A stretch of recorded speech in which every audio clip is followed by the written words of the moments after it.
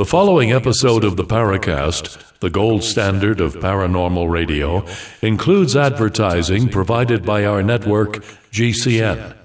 If you'd like to subscribe to an ad-free version of the program, plus the exclusive After the Paracast podcast, please visit www.theparacast.plus. That's P-L-U-S. Once again, that's www.theparacast.plus.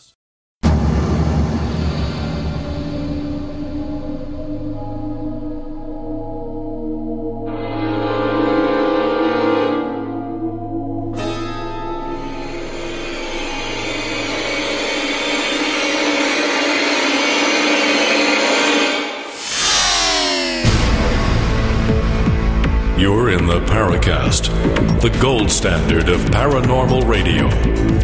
And now, here's Gene Steinberg.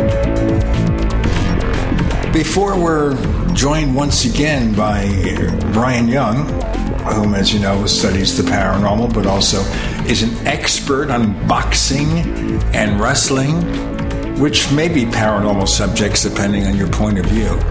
But before we do that, Tim and I want to talk about one thing ahead of that. Tim, you've been following in our forums the discussion over the controversial book by Valet and Harris, Trinity, I gather, right? Oh, sure. A guy named George Wingfield, who's been on the show, by the way, and has a theory that some of these events were government experiments. He is saying, long and short, is that the Trinity episode in 1945 was some kind of government experiment, possibly with chimpanzees. What's your take on that? Oh, well, we've heard that before.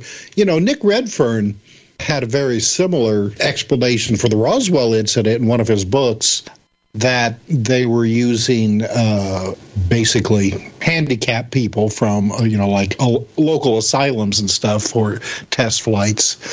And we do know that NASA, we're using rhesus monkeys and eventually chimps. Ham the chimp was probably the most famous one known.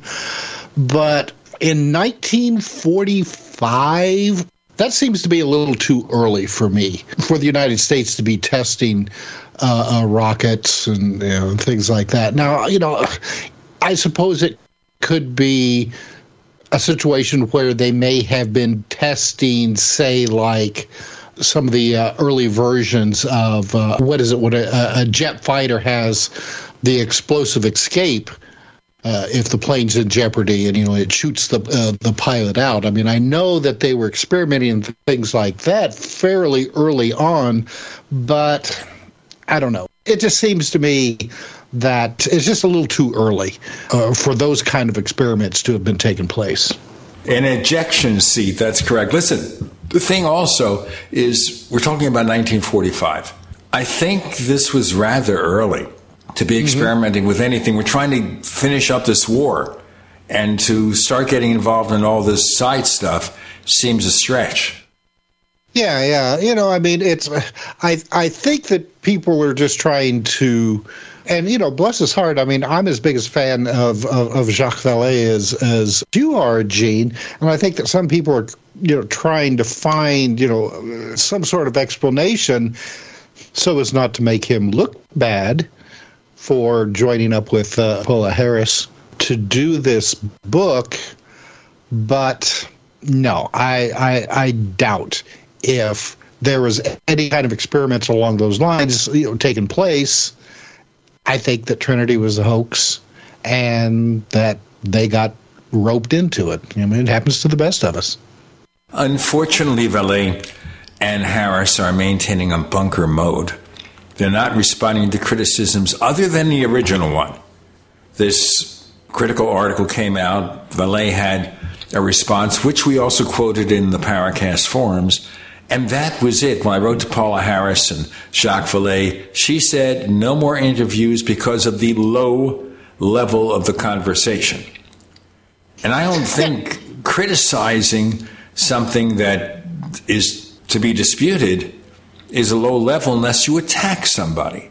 I didn't see personal attacks. Now, maybe I missed some of the online commentary because we know that some people are ruthless about things like that.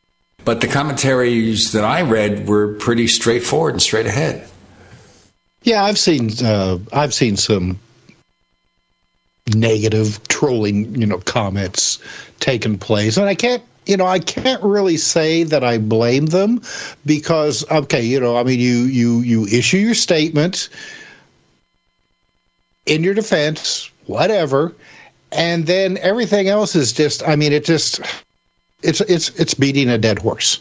You can just go on and on and on with it, and people will just keep coming at you about it, and after a while it's just like, okay, enough is enough. So I can see why they would just make their statement and then be like, well, that's it, we're not going to get into it anymore because it's pointless. Brian, have you followed any of the controversy over the book Trinity? A little bit. And I do have to say the one thing that stood out to me, much like Tim said, and before I even go on, thank you again for having me back, is if 45 seemed a little too early for the chimp experiments. I don't think the U.S. Air Force or any government officials are doing that until at least the mid-50s.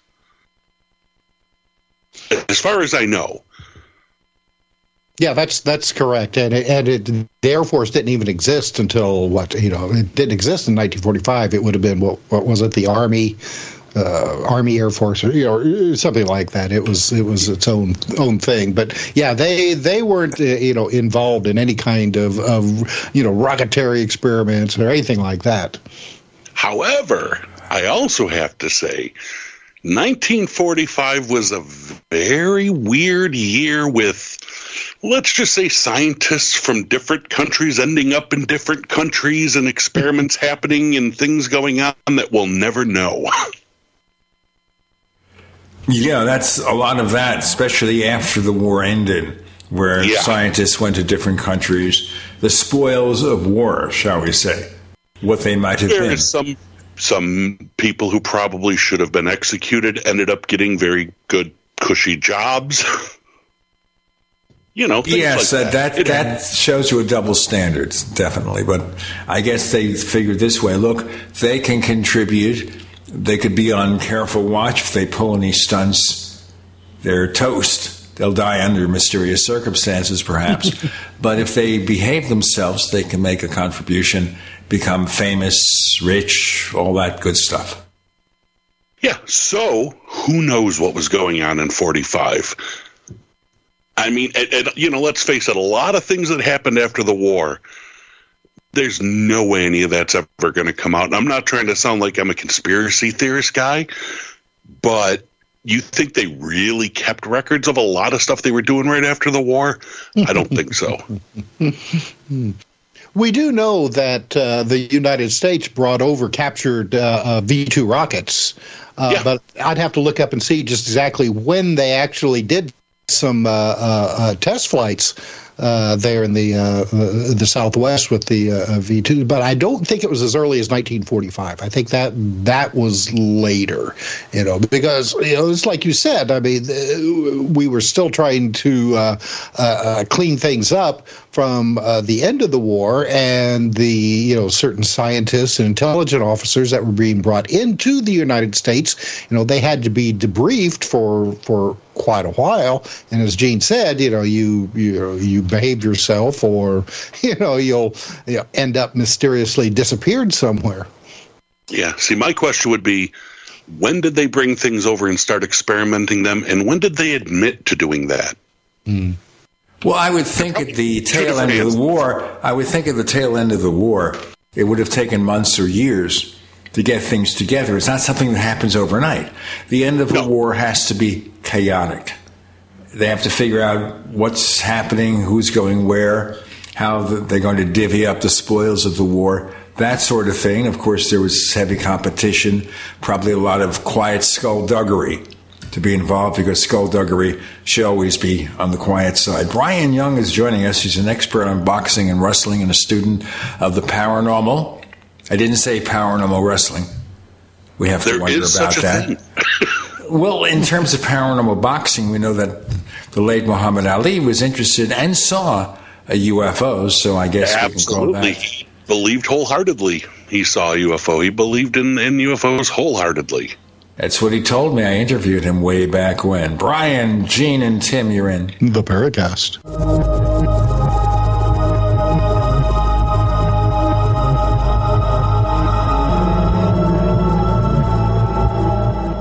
Hey, listeners. I want you to have the entire Paracast experience. So I'd like to tell you about After the Paracast. After the Paracast is an exclusive feature for subscribers to the Paracast Plus. With After the Paracast, you never know what's going to happen next. After the Paracast features color commentary, special interviews, and further conversations with Paracast guests. With Paracast Plus, you can download a very special enhanced version of the Paracast also. We do offer exclusive music, videos, and more features are coming. To get more info about subscribing, please visit theparacast.plus. Once again, theparacast.plus. Prices are just $1.50 a week, less than a cup of coffee at your local convenience store. Check out theparacast.plus to learn more about Paracast Plus.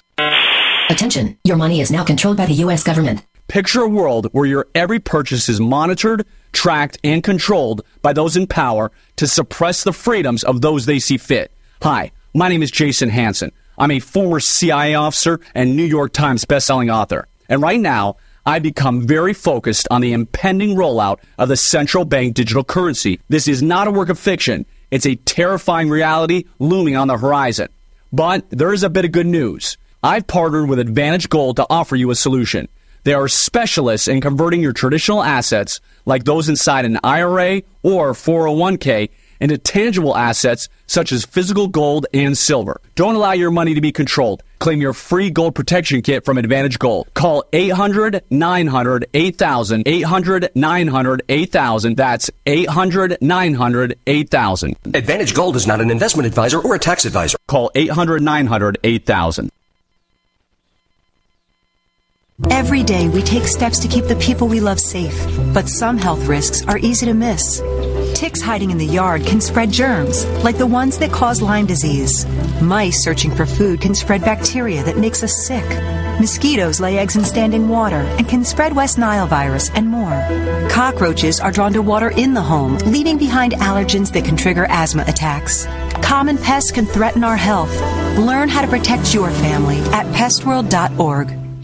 Get healthy, not high, with 100% pure CBD powerful natural pain relief from Veterans Vitality. GCN listeners, have you ever thought about how CBD may help you? I'm sure you have heard about the many benefits of CBD. Well, here's your opportunity to try before you buy. Created by veterans and for everyone who deserves better choices, our CBD is derived from organic hemp, grown in the USA and third-party tested. Veterans Vitality CBD saves you as much as 25 to 50% over our competition, and a portion of all sales is contributed to veteran nonprofits and events. Many of our customers have experienced improved quality of life, help with anxiety, PTSD, and overall well-being. Our products do not contain THC. They are safe, non-addictive, effective, and 100% legal. GCN listeners, get your free trial bottle of premium CBD by simply paying shipping and handling at GCNFreeCBD.com. That's GCNFreeCBD.com. Again, GCNFreeCBD.com. Offered by Veterans Vitality Premium CBD. Complement your health with hemp-derived cannabinoid oil. We've always believed that the closer to Earth, the better it is for our bodies. Our hemp-derived cannabinoid oil is phytocannabinoid-rich, full-spectrum, and organically grown. Finally, hemp made easy, clean, and effective. GCNHemp.com or call 877-878-4203. That's right, we cut through the red tape. It's now available at GCNHemp.com or call 877-878-4203. We'd like to hear from you. If you have a comment or question about the Paracast, send it to news@theparacast.com. That's news@theparacast.com. And don't forget to visit our famous Paracast community forums at forum.theparacast.com. So I'll just throw that out. Why do you think someone as esteemed as a Jacques Vallée would get caught up in something that Paula Harris got involved in? It's not that she has a stellar reputation for accuracy of reporting. Brian, what do you think? I think sometimes you just get caught up in things and don't realize they're going to blow up and be as big as they are. And I think Jacques kind of got caught up in the moment. It happens to the best of us. Sometimes you don't really think about who or what you're talking to as well. Well, the thing I think, though, is there ought to be some more definitive statements there. The first comments were mostly that the main critic was a Mr. Johnson, wasn't it, Tim? Yeah.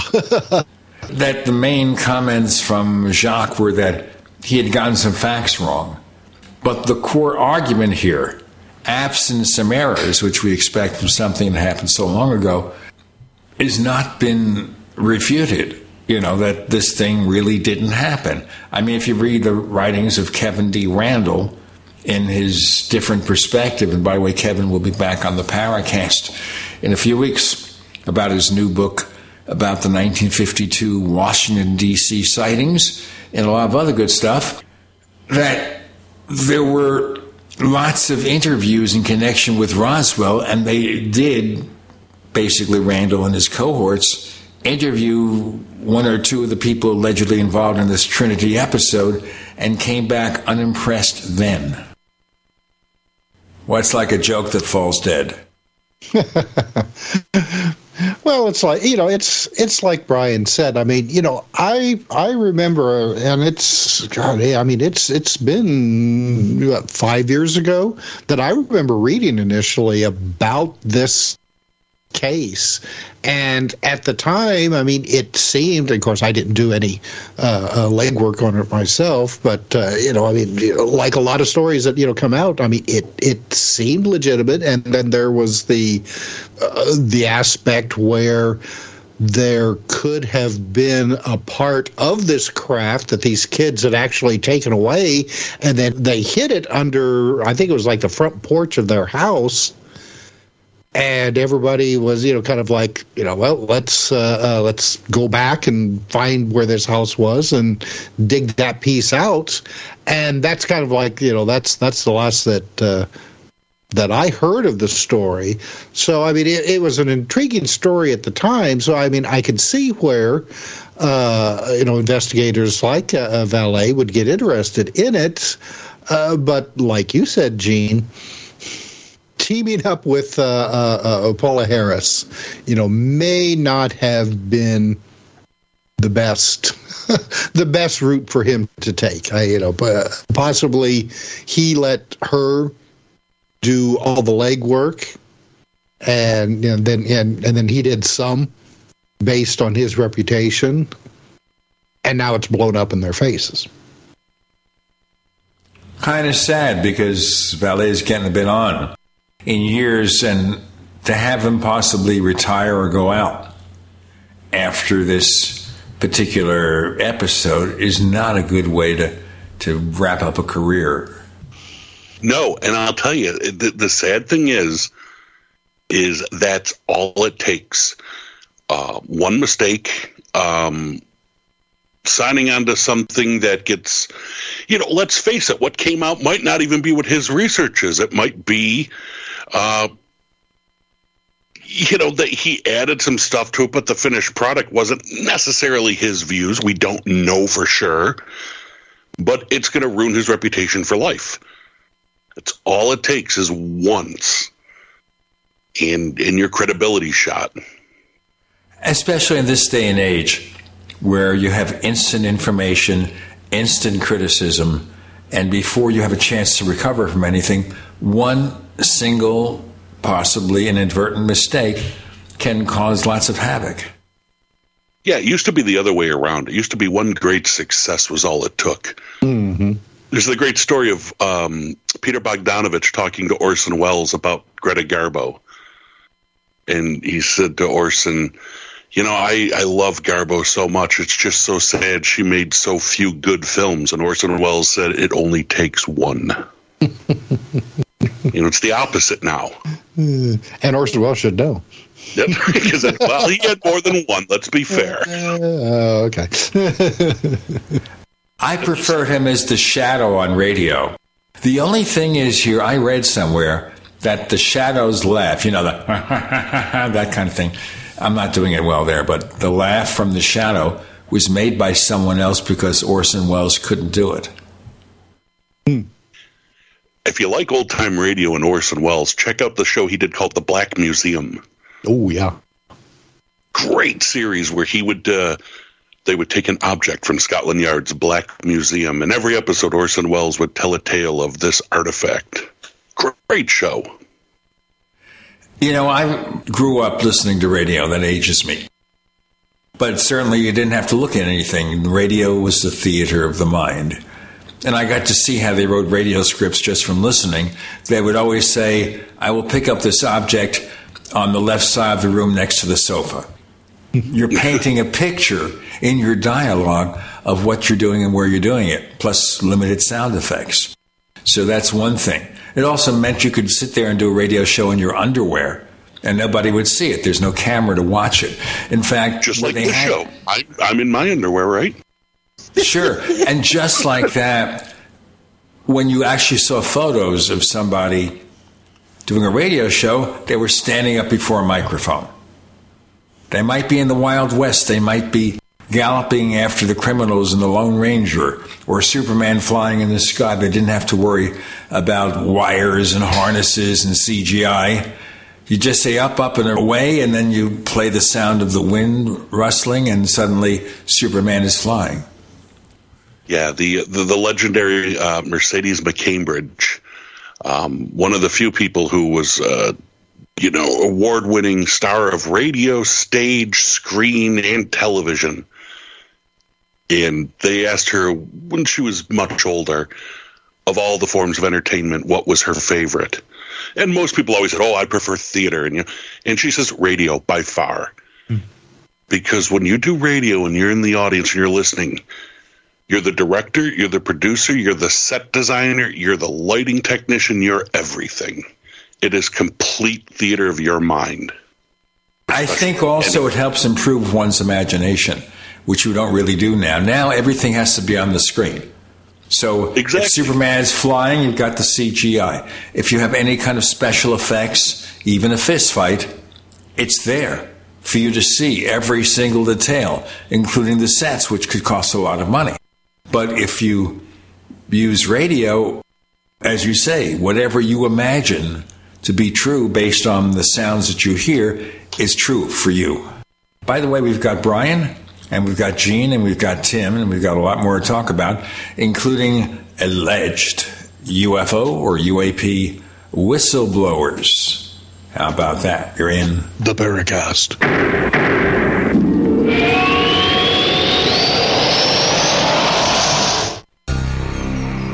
Thank you for listening to GCN.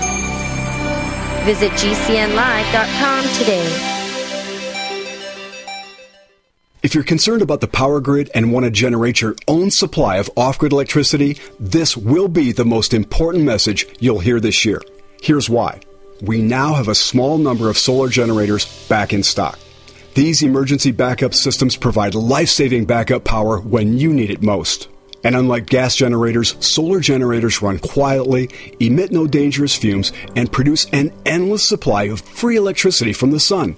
Whether it's wildfires, dangerous weather, power grid issues, or just getting off the grid, you'll never have to suffer through painful power outages again. Even better, all this week, radio listeners get over $700 in free off-the-grid bonuses, too. Go to mysolarbackup.com to learn more and check availability. That's mysolarbackup.com. Look for the free report, Crisis Cooling, how to make absolutely sure your meat, milk, and medicines stay safe and cool in any power outage. Yours free at mysolarbackup.com.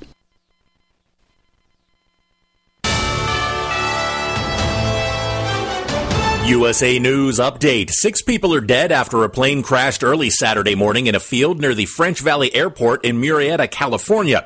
The FAA says the Cessna C-550 crashed and burst into flames. The plane had taken off from Harry Reid International Airport in Las Vegas. The FAA and NTSB are investigating. Arizona is not expected to get a break from what the National Weather Service in Phoenix is calling some of the worst heat wave the area has ever seen. People telling Fox 10 Phoenix they either love the heat or hate it. I think it's yucky. I'm glad I work inside. I enjoy coming out here and getting the sweat. Excessive heat is expected for at least another week. Tyler Bench, a January 6th Capitol building rioter who used bear spray, has received a lenient sentence from U.S. District Judge Trevor McFadden. The Trump-appointed judge sentenced Bench to probation and 60 days home arrest. Prosecutors had sought a 9-month federal prison term. John Schaefer, USA News.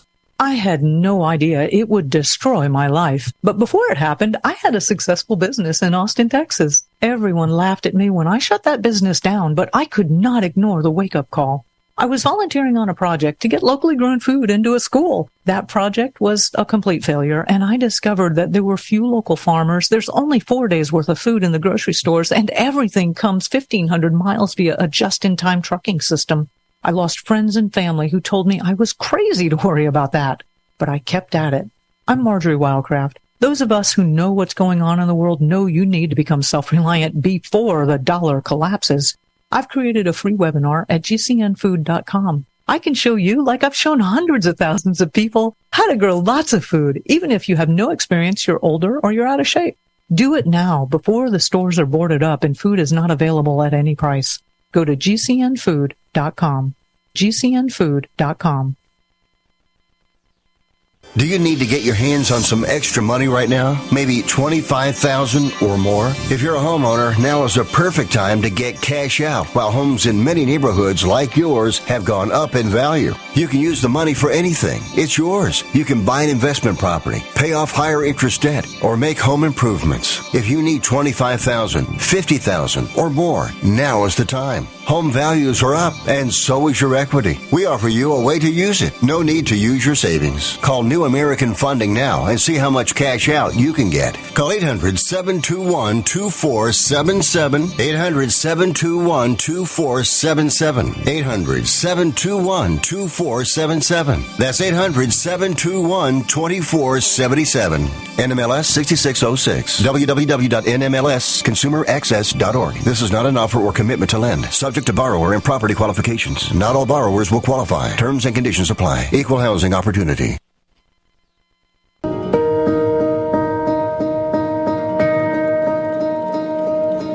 Hi, this is James Fox, director of The Phenomenon and Moment of Contact. You're listening to the Paracast, the gold standard of paranormal radio.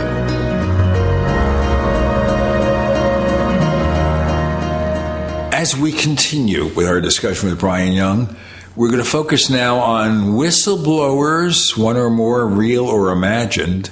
Now, just as a beginning here, when Kevin Randall and Don Schmidt and all the rest of the people were involved in their Roswell investigations, they got to talk with some alleged whistleblowers who had information that may or may not have been confirmed, but at least it painted a picture that something mysterious may have happened in 1947 in Roswell, and it wasn't a mogul balloon or some other kind of more common issue. Now, the reason we mention that is because in recent months, we heard about a guy named David Grusch, who is a supposed whistleblower for the Pentagon's UAP project. Supposedly he worked for them and then came out in public and said, I'm a whistleblower, and I think he did get the proper government status as one, saying that they were hiding information about off-world technology, events involving off-world craft, possibly off-world entities. And, you know, it would sound like it's almost a dream come true, because the original article appeared in Debrief, an online newspaper covering military, Pentagon, and UFOs and such. And it was written by Ralph Blumenthal, a Pulitzer Prize retired reporter from the New York Times, Leslie Kean, who's a reporter who's written about UFOs and the paranormal, And they introduced this guy as having the information that could blow the lid off what the government knows about UFOs. But now we get into the stratosphere here, and that is, does he really know anything, or is he just relating stuff he's heard from other people? Is he making it up? What do you think, Brian? I think, as a skeptic, and an open-minded skeptic, like I always try to tell people, I'm not a debunker. I'm a skeptic. I want evidence. I'm not going to run with anything or believe anything till I'm given evidence. The problem with a whistleblower like this, there's no evidence put forward. And it's such a sexy story that every media outlet's going to pick up on it. From the mainstream media to the conservative media to the liberal media, everybody jumped on the whistleblower says we have aliens, but none of them had proof. And then if nothing comes up, if no proof is given, whether or not the guy's telling the truth or not, every debunker is going to say it's all BS, and that proves everything anybody's ever said about aliens is BS. Believers are going to believe it because they're going to claim he has credibility. Again, without evidence, it really it hurts the field more than it helps it. If something like this came along and it stayed quiet, it stayed underground until some evidence could be brought out from this whistleblower, much better. The industry as a whole, the side of the skeptics, the side of the debunkers, the side of the believers, are not helped by this type of whistleblowing. They can only be hurt. And I think already they're being hurt because you're already seeing people say, it's been several months and nothing's come forward, so I guess it was all garbage. And that'll be the headline. That's a question we all have to ask.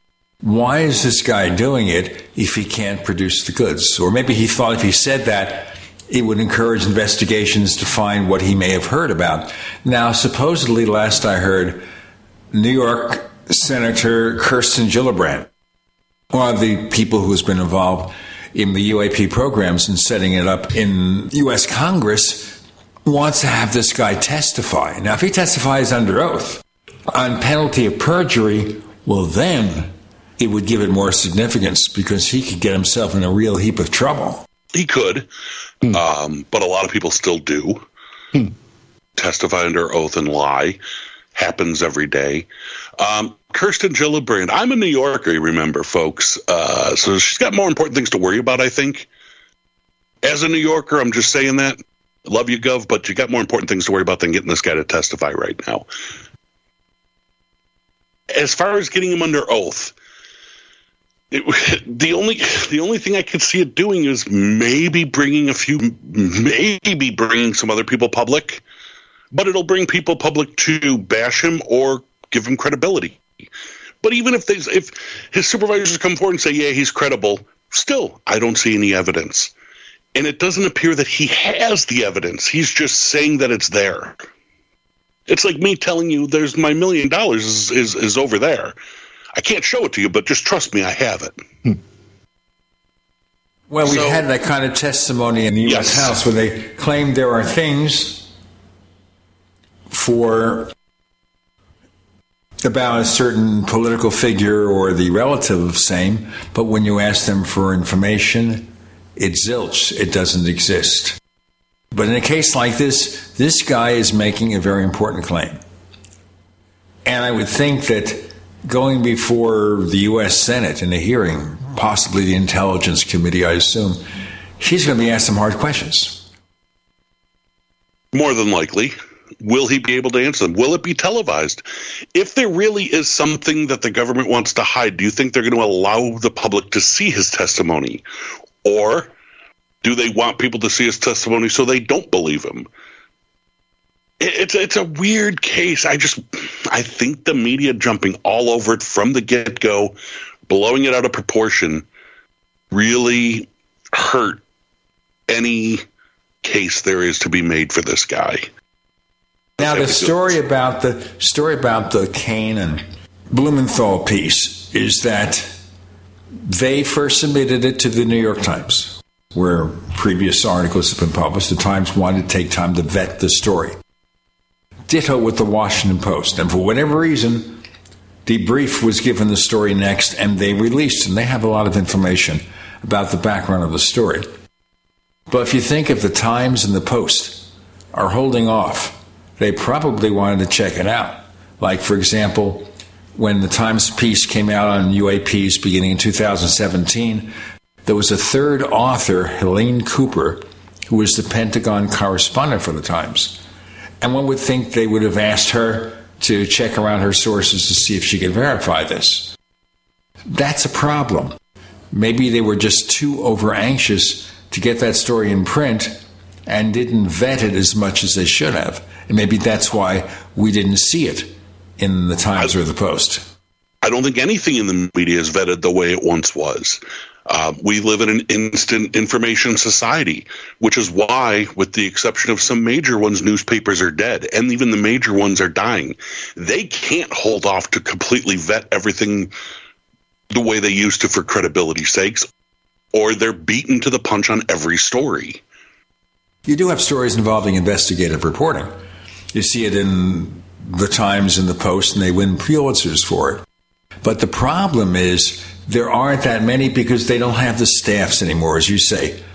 They don't have the staffs, they cut back, and they can't do investigative reporting. It's hard enough to keep up with the current press of events. And doing backgrounders, disclosing information from background sources, that sort of thing, it does go on occasionally. But most of the mediums are pretty well gone now. They're not like it used to be. Sure. Now, in terms of the Times, I think most of their money these days comes from digital content, not from the physical sales of the newspaper. So if you go on to the New York Times website, you can see a small number of articles free. And then if you wish to see everything, you have to pay a monthly fee. The ditto for the Washington Post and a lot of other publications. The Wall Street Journal doesn't give you anything free, I don't think. And that's how they survive. That's how they pay the bills. But as you say, this is, if a real story comes over, how do you allocate staff to check it out, like something like this? But if you go to a smaller outlet with maybe more personal service, you can get it through. We've got more with Brian and Gene and Tim. You're in the Paracast.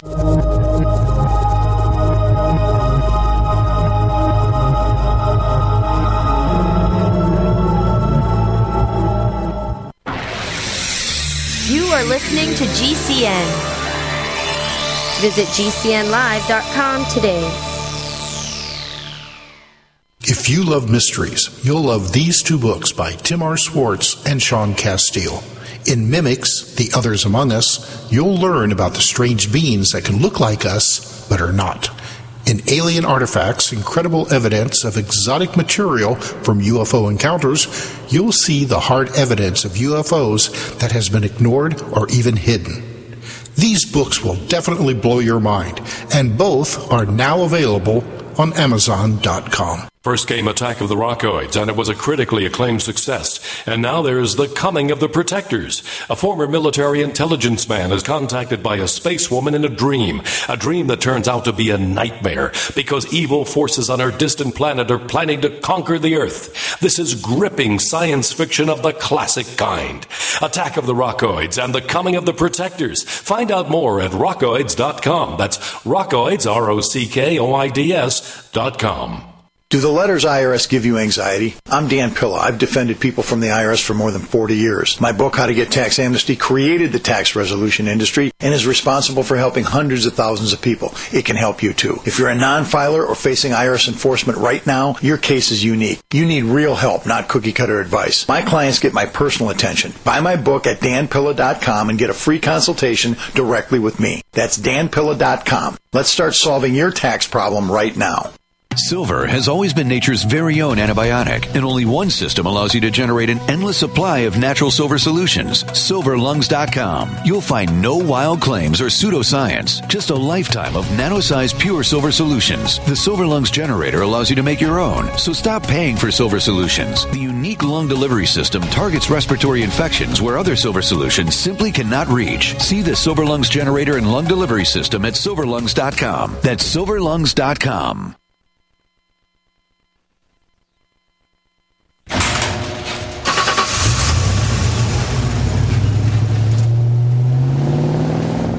spend a lot of time in the garage, but even more time in the rain, sleet, and mud.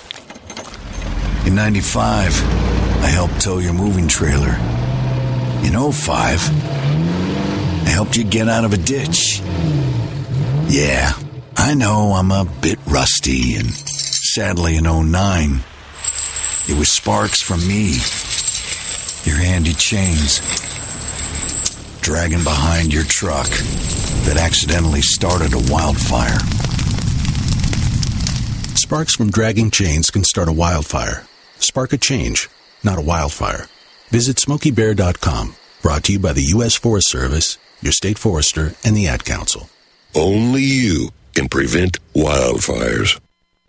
Hi, I'm Dr. Joel Wallach, veterinarian and naturopathic physician. The Dead Doctors Don't Lie guy with an important message. Take charge of your health. Do not continue to blindly follow the system that has failed us all. I appreciate GCN listeners because you're open-minded and intelligent. If our system is so great, why is it that the United States, the USA, ranks nearly 60th worldwide in longevity and number 1 in obesity? All the while we spend more money than all the other countries combined annually on unnecessary healthcare procedures and toxic drugs. It doesn't take much to get on track. Not with the government or pharmaceutical companies, but rather you in control of your own health with a basic understanding of nutrition and supplementation. FDI Longevity has the finest quality health, sports, and energy supplements available. GCN listeners are invited to join our team of people who want to stay healthy well into old age. We are currently looking for specialists to represent FDI Longevity and save America. To buy products at wholesale prices or join our business team, go to GCNteam.com. That's GCNteam.com. Support GCN. Get healthy.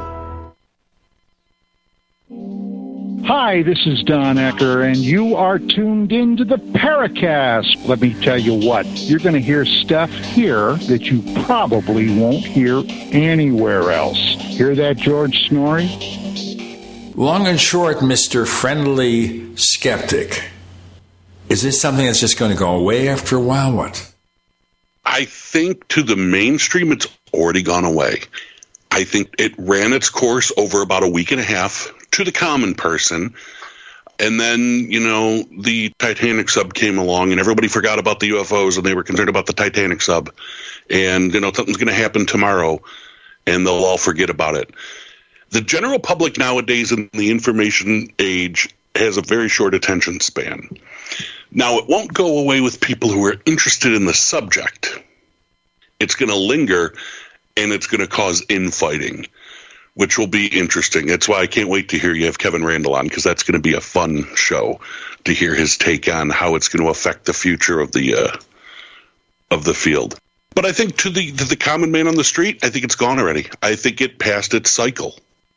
With Kevin Randall, his argument so far, and he'll be very specific about it when it comes on the show, is that we've been there, done that with whistleblowers. And so why is this guy any different? Unless he produces something, he can claim anything. I mean, it's not as if he'll lose his job if he makes a wacky claim on the side. In fact, it may serve their interests if there are people there who want to hide information about what UFOs are. Having this guy come out in public is only going to help the case. It's different this time. Not so much as it's different from the whistleblowers in the 50s, but in the time in between then and now. The difference now is the online world has allowed conspiracy theory to run wild. The online world has made everybody have updated information every few seconds at the tips of their hands. People who have interest in any subject can get information on it from 100 different sources, none of which are verifying the sources or vetting it instantaneously. And it's a sexy story that'll grab headlines for a day. Well, it's interesting, too, here. I have this theory I've voiced a few times, and we can delve in it and then get more back to that subject. That if tomorrow a high government official, possibly even the president, said, we have evidence that some UAPs may have an off-world origin, in other words, they come from another world, and we continue to investigate, but there is no indication that they represent a threat to national security. I can imagine that kind of statement being made and hitting the headlines for a day or two. And then the press of events will take over, the latest political scandal will take over, something in Ukraine will be reported, maybe another mass shooting. All these things will combine to divert your attention from this announcement, which is possibly one of the most momentous in history if it's true. The other thing, of course, is because of our crazy society, we have one half of one of the major political parties in the U.S. saying, that guy isn't even president. How can we believe him? Yeah, well, and what'll also happen is if someone were to come out and make that announcement tomorrow, which sort of like everyone thought when Bill Clinton got elected president, he was going to open up the JFK files and say, look, it was a conspiracy. I'm going to open up all the files. Well, that didn't happen. And then people thought Trump was going to open up all the UFO files and show everybody the truth. Well, that didn't happen either. But let's say it does happen. Let's say tomorrow Joe Biden holds a press conference and says, all right, we've been dealing with aliens for the past 50 years. They're all friendly. Everything's good. Nothing to worry about. Nothing to see here. Go about your business. There's the announcement. Half of the people will say he's lying. Half the people are saying, how can we trust him now if they've been lying to us forever? They've been telling us it doesn't exist. Now they're claiming it does. Which one's true? It's disinformation. So you're only going to get a percentage of people believing you no matter what you say. You see, that's part of the problem, too. We have people from the 50s on urging that the government disclose what it really knows about UFOs, saying the government is lying to us. They're lying to us about this, that, and the other thing. Okay, fine. The government lies. And I think everybody agrees that in some areas the government lies for reasons known to themselves. I could see national security. I could see other reasons. I could see political reasons. They lie. And we hope that at least some of the things they say are all or mostly true, and so we can get on with our lives. But then if you're telling us the government is an organization that lies, if the government lies to us, why would a revelation of UFO reality be treated any differently? That's the conundrum there for disclosure. Why believe the government if they admit something when you accept the fact that they lie all the time? Exactly. But like you said, a lot of the times the government will lie for a purpose. Do you know how many, and this is personal belief, I can't say this is 100% true or not, but do you know how many experimental aircraft or weapons were tested in the 50s and 60s that people probably mistook for UFOs and reported them as UFO sightings, and the government covered it up by saying, there's nothing there, it's swamp gas, whatever. Because they couldn't let this technology get out, or it could cause world problems. I'm sure that happened all the time. Now, is that lying, or is that covering up to protect? There's a difference. If they were to come out and say, all right, here it is, here's the evidence, here's the photo of me and the guy that was on the cover of the Weekly World News all those times, and it's real. People are still not going to believe it. Out of their political beliefs, the people that hate him will say it's a lie because he said it. And that's with either party now. Our country is so divided and so split, it makes disinformation so easy to spread that luckily our attention span is short enough for things to get lost after one news cycle. So if anyone is hoping there will be a final answer to the UFO mystery, whatever it is. Maybe it was all just test aircraft. Maybe there is some element of the paranormal in there. Whatever it is, we'll never know it because we won't believe the answer. I'll believe it when Gort shows up and makes everything, stand still. Gort. Klaatu, Barada, Nikto. But I'm a skeptic by nature. I don't believe that I've seen anything or know for a fact that we have anything, but I don't doubt that it's a possibility. But without evidence, I'm not going to believe it. I'm also not going to believe it if someone tells me it's true just when they don't show any evidence. And that's the problem with this whistleblower. He came forward, said a bunch of stuff, but really didn't have anything to back it up. This is the conundrum, whether you believe in UFOs or not. Let's separate that. Let's look at this guy, David Grusch. I am not criticizing him personally because I don't know him. I've only read what he claims. He's entitled to claim anything he wants. No harm done. Unless you believe it and act upon it, then there could be some harm, I guess. But he talks about interdimensional UFOs, about bodies, about off-world craft. Doesn't produce a bit of it. And I have to think, what was he thinking to come forward with these claims when he knew he couldn't prove anything?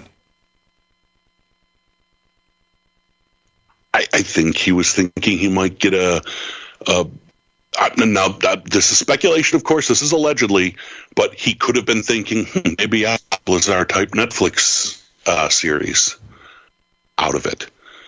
Or maybe he's telling the truth. The problem is we don't have any evidence to back it up either way. If he is telling the truth, it all depends on the sources he has of coming forward to confirm what he has to say. They don't have to. Nobody compels them.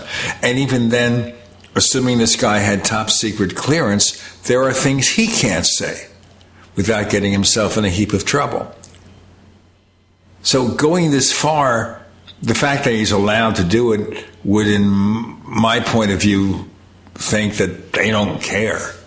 They figure he can say anything he wants because it's not going to change anything. They will just go on doing what they're doing. The same thing might be true with Luis Elizondo. So he has this high position with the original UAP investigative projects, and there is some dispute over that level of authority. Whatever. Luis Elizondo has been in the public eye since 2017. A little less than 6 years as we do this show. But what has he done or said that takes us one step closer towards some real revelations about UFOs? There are things he can't tell because he had a security clearance. He certainly came out of it without a lot of knowledge about the history of the UFO field. That's not part of what he does. It's like a lot of these people, they come on and they treat UFOs as something brand new, and that's something that's been around since the end of World War II and possibly before. Brian Young, Gene Steinberg, Tim Swartz, you're in the Paracast.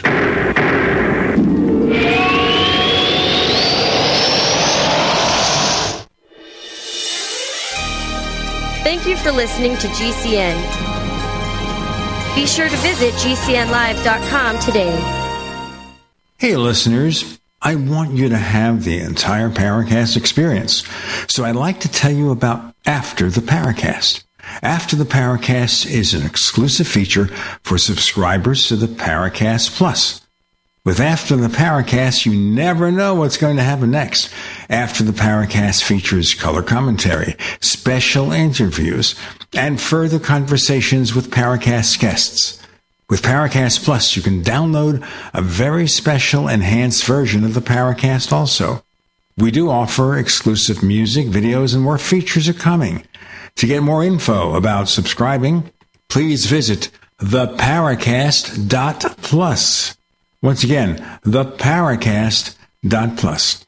Prices are just $1.50 a week, less than a cup of coffee at your local convenience store. Check out theparacast.plus to learn more about Paracast Plus.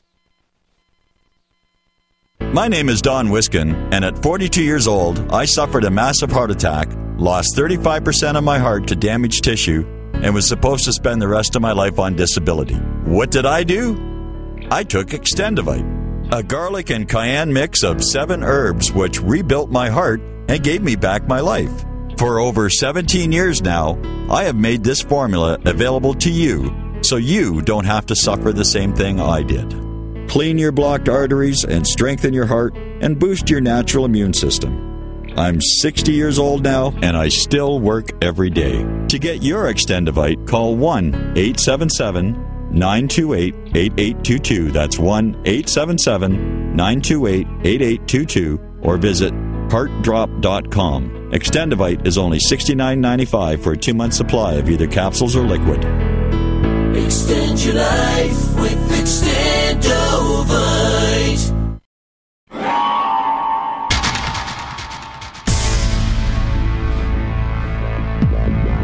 Welcome back to the Paracast, the gold standard of paranormal radio. And now, here's Gene Steinberg. So before we get back to the whistleblower, have you listened or looked at what Luis Elizondo says? I mean, I've seen over the years. I've seen stuff, not in depth, but like you said, a lot of it is information without evidence. As a skeptic, it's hard to bite when there's information without evidence. And as we all agree, if he has a security clearance, and of course we have that argument with a certain case that's involving a political figure right now, and I don't want to get into it, we all know what it is. If he has a security clearance, which he does, if he knows any guilty knowledge about UAP reality, he couldn't tell us anyway. No. Because then he would step on toes. So you know anything he says doesn't step on toes. You know anything the whistleblower says doesn't step on toes. Now, if other people come forward and say the whistleblower is right, we can testify we saw something too, maybe if 2 or 3 people say the same thing, even without evidence, they'd have more credibility. Maybe. They might have more credibility. If it's 2 or 3 people come forward that say, hey, I'll back him up. I was in the office. We worked together and saw this. That doesn't necessarily make it credible. That, you could make the argument, yeah, there are 3 people who concocted this plan years ago to do this. I'm not saying that's the case, but there will be people that will make that argument. Even if someone has direct knowledge, says, yes, I saw the craft. Yes, I work with the scientists who are trying to reverse engineer the craft. Yes, I saw the alien bodies. Fine, prove it. How can you prove it without producing physical evidence? But we've had that all for years with Bob Lazar. Well, Bob Lazar is not somebody that I tend to take seriously. I know we did ask him to come on the show. Tim wrote him a few times. Come on the show. And the best we get is that he no longer does that. Now, I know George Knapp, who is a credible reporter, believes Lazar. And maybe he did have some kind of minor connection to the affairs, but he produced nothing. No. And the thing is, with an example, with a case like a Bob Lazar, who's made a lot of these same claims without the evidence, and it has split even the world of the believers in half. So, this guy comes along, starts making the same types of claims without evidence, maybe has a little more credibility because we've actually been able to prove, yeah, he really did have access to these places and positions, which is still people debate with Lazar whether he did or not. So there's more credibility, but there's still no evidence. But the fact of the matter is, it was a sexy headline that would draw attention for a few days, and I would say sell newspapers, but that's such an outdated term. You think you dated yourself earlier in the show. I just dated myself with the selling newspapers line. But it generated clicks. How's that sound? There you go. For a few days. Unfortunately, the attention span doesn't exist, so when the story disappears, that's it. As you say, we don't hear much about the UFO whistleblower except in the UFO field. That's where it goes. The story's dead. I mean, let's go back to Trinity from Harris and Valet. Even in the field, people aren't talking about it much. It's a dead issue because they're not talking about it. They're not producing more evidence that it's real. So it is another UFO story. No matter what UFOs are. And I think there's something paranormal. Brian, I think, needs a lot more proof. Regardless of that, it's never going to go anywhere unless there's some real solid physical evidence. We can say, well, something's going on, we can't explain it. That doesn't tell us what it is. A UFO or a UAP is a UFO or a UAP, unidentified. I'm curious. We were talking about Lewis just a moment ago. Has he made any comment or statements about the whistleblower's claims? That's a good question, because I haven't seen whether or not he has. Yeah, I don't know if I've seen anything. And you would think that, he would be the guy who, supposedly, he was in the Pentagon, that and I know how compartmentalized that, these programs can be, but, he would at least make some kind of comment about this. I will tell you the one interesting thing about this whistleblower as compared to ones in the past. If you look at the Lazars or the other whistleblowers from the past in the UFO field, there seems to have been a concerted effort to make them look like kooks by the mainstream media and the public. That hasn't happened this time. Maybe because it only lasted a couple days. Because, like we said, it's a different era. The attention span is a couple days. It's one news cycle. But they didn't attack the character of the whistleblower like they usually do in these cases. That I found a little interesting. It may be, though, Brian, that if they were to attack him, it would only draw more attention to him. If they ignore him, treat him like he doesn't exist, they figure the story will fade. Which it will. No matter how sexy the story is, it fades. I'll give you a perfect example. Last time I was on the show, we did a lot of talk about my research into Jack the Ripper. If you remember a few years ago, this headline hit every newspaper and internet site and news show and channel that they found a shawl that had DNA evidence of who the Ripper was because it's one of the victim's shawls and it matched it, and they know for sure the case closed. And that was everywhere for 2 days. For the next year and a half, I was doing shows with one of the leading geneticists in the entire world, whose name I'm not going to give, but I can tell people if they want to find out who it is. It did a lot of work in England to prove a certain king's skeleton was his. Anyway, we debunked the whole thing, the entire story. None of it made sense. There were so many holes in it that we could instantly disprove it in like 10 minutes. But that story was sexy for 2 days, and every once in a while people will still say, yeah, didn't they solve that case a few years ago? Because they remember that headline. They don't remember the year and a half, 2 years that we debunked it on every show in the world. Well, just without knowing a lot and not recalling the other show that we talked about it in, I would think, as a practical matter, if they did recover this DNA, they'd have to have something to compare it with. Bingo. That's the problem. Unless they had the DNA of somebody from that time frame, not only how would you know? How would you know what's going on? There's no way. No, not only that, the shawl never really existed. It just kind of materialized. I mean, it exists now. Someone has it. But the victim never had that shawl. Fabric experts said it was Edwardian, not Victorian, so it wasn't even from the right time period. It had been handled by hundreds of people over the years, passed from houses to houses and sold at auctions and things, which would contaminate any DNA that did exist on it. But you know what? That headline was sexy for 2 days. DNA found in a shawl proves the case. It was As wrong. you say, how would they isolate the DNA? They couldn't. And that's what me and this geneticist proved. It would have been impossible. Even if they recovered any of it, it would have been so damaged you couldn't link it to anyone. Well, I suppose we can go back through time with our time machine. Call up the ghost of H.G. Wells, get the time machine going, go back and see what's going on. In the meantime, never knowing the answer, and I assume that's a fair thing to say, well, we will never know the real answer.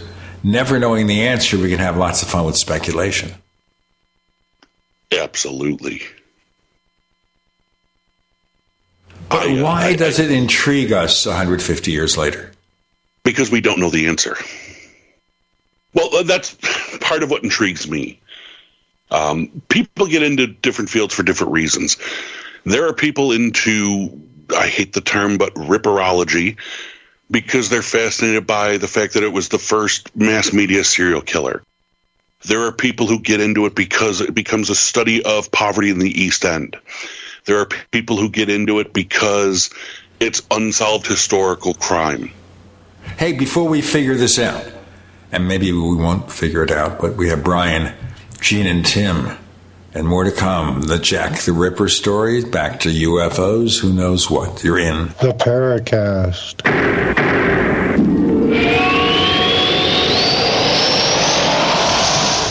Hey, listeners. I want you to have the entire Paracast experience. So I'd like to tell you about After the Paracast. After the Paracast is an exclusive feature for subscribers to the Paracast Plus.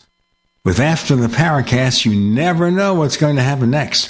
After the Paracast features color commentary, special interviews, and further conversations with Paracast guests. With Paracast Plus, you can download a very special enhanced version of the Paracast also. We do offer exclusive music, videos, and more features are coming. To get more info about subscribing, please visit theparacast.plus. Once again, theparacast.plus. Prices are just $1.50 a week, less than a cup of coffee at your local convenience store. Check out theparacast.plus to learn more about Paracast Plus. It's all too obvious. We're being distracted by meaningless news headlines. When you dig to find the truth, you discover that the American way of life is being threatened by the institutions we used to trust. It's easy to see the future holds more food shortages, systematic controls, and government overreach. But instead of throwing up their hands, folks are preparing. They're taking steps to be self-reliant and investing in emergency food storage. My Patriot Supply, the nation's largest emergency preparedness company, makes it easy to get started and join the ranks with this limited-time offer. Go to MyPatriotSupply.com and get their top-selling 4-week emergency food kit. Enjoy tasty breakfasts, lunches, and dinners averaging over 2,000 calories per day. Get new lower pricing this week on these 4-week emergency food kits. Secure at least one food kit for each member of your family. They ship free, too. Those who know what's coming are preparing. Smart folks. Go to MyPatriotSupply.com right now. MyPatriotSupply.com. Complement your health with hemp-derived cannabinoid oil. We've always believed that the closer to Earth, the better it is for our bodies. Our hemp-derived cannabinoid oil is phytocannabinoid-rich, full-spectrum, and organically grown. Finally, hemp made easy, clean, and effective. GCNhemp.com or call 877-878-4203. That's right, we cut through the red tape. It's now available at GCNhemp.com or call 877-878-4203. Attention, your money is now controlled by the U.S. government. Picture a world where your every purchase is monitored, tracked, and controlled by those in power to suppress the freedoms of those they see fit. Hi, my name is Jason Hansen. I'm a former CIA officer and New York Times bestselling author. And right now, I've become very focused on the impending rollout of the central bank digital currency. This is not a work of fiction. It's a terrifying reality looming on the horizon. But there is a bit of good news. I've partnered with Advantage Gold to offer you a solution. They are specialists in converting your traditional assets, like those inside an IRA or 401k, into tangible assets such as physical gold and silver. Don't allow your money to be controlled. Claim your free gold protection kit from Advantage Gold. Call 800-900-8000, 800-900-8000. That's 800-900-8000. Advantage Gold is not an investment advisor or a tax advisor. Call 800-900-8000. Medicaid and CHIP offer free or low-cost health coverage for children and teens. Hospital and doctor visits, prescriptions, shots, and more are covered. That's peace of mind for parents if a child is sick or gets injured. And parents may now be eligible for Medicaid too, even if they've applied in the past. Enrollment is always open. Visit InsureKidsNow.gov or call 1-877-KIDS-NOW. Paid for by the U.S. Department of Health and Human Services. We'd like to hear from you. If you have a comment or question about the Paracast, send it to news@theparacast.com. That's news@theparacast.com. And don't forget to visit our famous Paracast community forums at forum.theparacast.com. So you were explaining, Brian, the reasons this persists. It persists because it's unsolved, it's unknown, we'll never know, and people have turned it into, for lack of a better term, a trademark. It's a trade name. People all know the name Jack the Ripper, even if they have no idea what happened or the actual facts of the case. And people study it for various reasons. It'll last forever, but I think we did solve it, mixing UFOs and Jack the Ripper, because wasn't there an episode of Star Trek where Jack the Ripper was like some entity that made Scotty kill someone? So I looked it up, and it appears it's an episode about some creature that goes around the galaxy killing people. It's from 1967. It's called Wolf in the Fold. I can see that we can engage in any kind of speculation. I know there was a movie where Jack the Ripper comes to the present with a time machine. Time after time. Time after time. Yes. I love that movie. That's a great movie. I am asked when I do Jack the Ripper lectures or conferences or whatever, people will inevitably ask me, what's your favorite Jack the Ripper film or documentary or whatever? And I always say Time After Time, and people are shocked that you went with one that's that ridiculous that there. I'm like, yeah, because it's a fun movie. Just a really good movie. You know, it's interesting here. The producers of the TV series Lois and Clark, The New Adventures of Superman, what they did is they created the Jack the Ripper character in reverse, where you have H.G. Wells with his time machine. But the Jack the Ripper character, the mass murderer, the master criminal, is somebody from the future. It went through several episodes. Do you remember that? I don't. I wish I did now, because that was the Terry Hatcher one, right? With Dean Cain? Dean Cain, Terry Hatcher. And as a result of this character, she discovers at the end, I think, of the second season, that Clark Kent and Superman were one and the same. I would also like to point out Dean Cain, former Buffalo Bill. Go Bills. Sorry. You got to be a Buffalonian. You got to throw things like that out there. What do I know? I know he went to Princeton and then, dropped out? Or did he get a degree? He got a degree and he got drafted by the Bills. And I think he blew his knee out in training camp. And that's why he left football. So he blew his knee out and became Superman for 4 years. Yeah, absolutely. Now, they brought him back for the Supergirl TV series, where he plays the adoptive father of the Supergirl character. Let's face it, after you're a Buffalo Bill, what could be bigger? You have to go Superman. It's the only thing bigger than being a Bill. The thing with Superman is that none of the actors, maybe Henry Cavill's an exception, really had a tremendous career after Superman, life after Superman. We have the first live-action Superman, Kirk Allen. Did a couple of Superman movie serials for Columbia back in the late 40s. The second one, Adam versus Superman, they introduced the Luthor character as the main Superman villain, okay?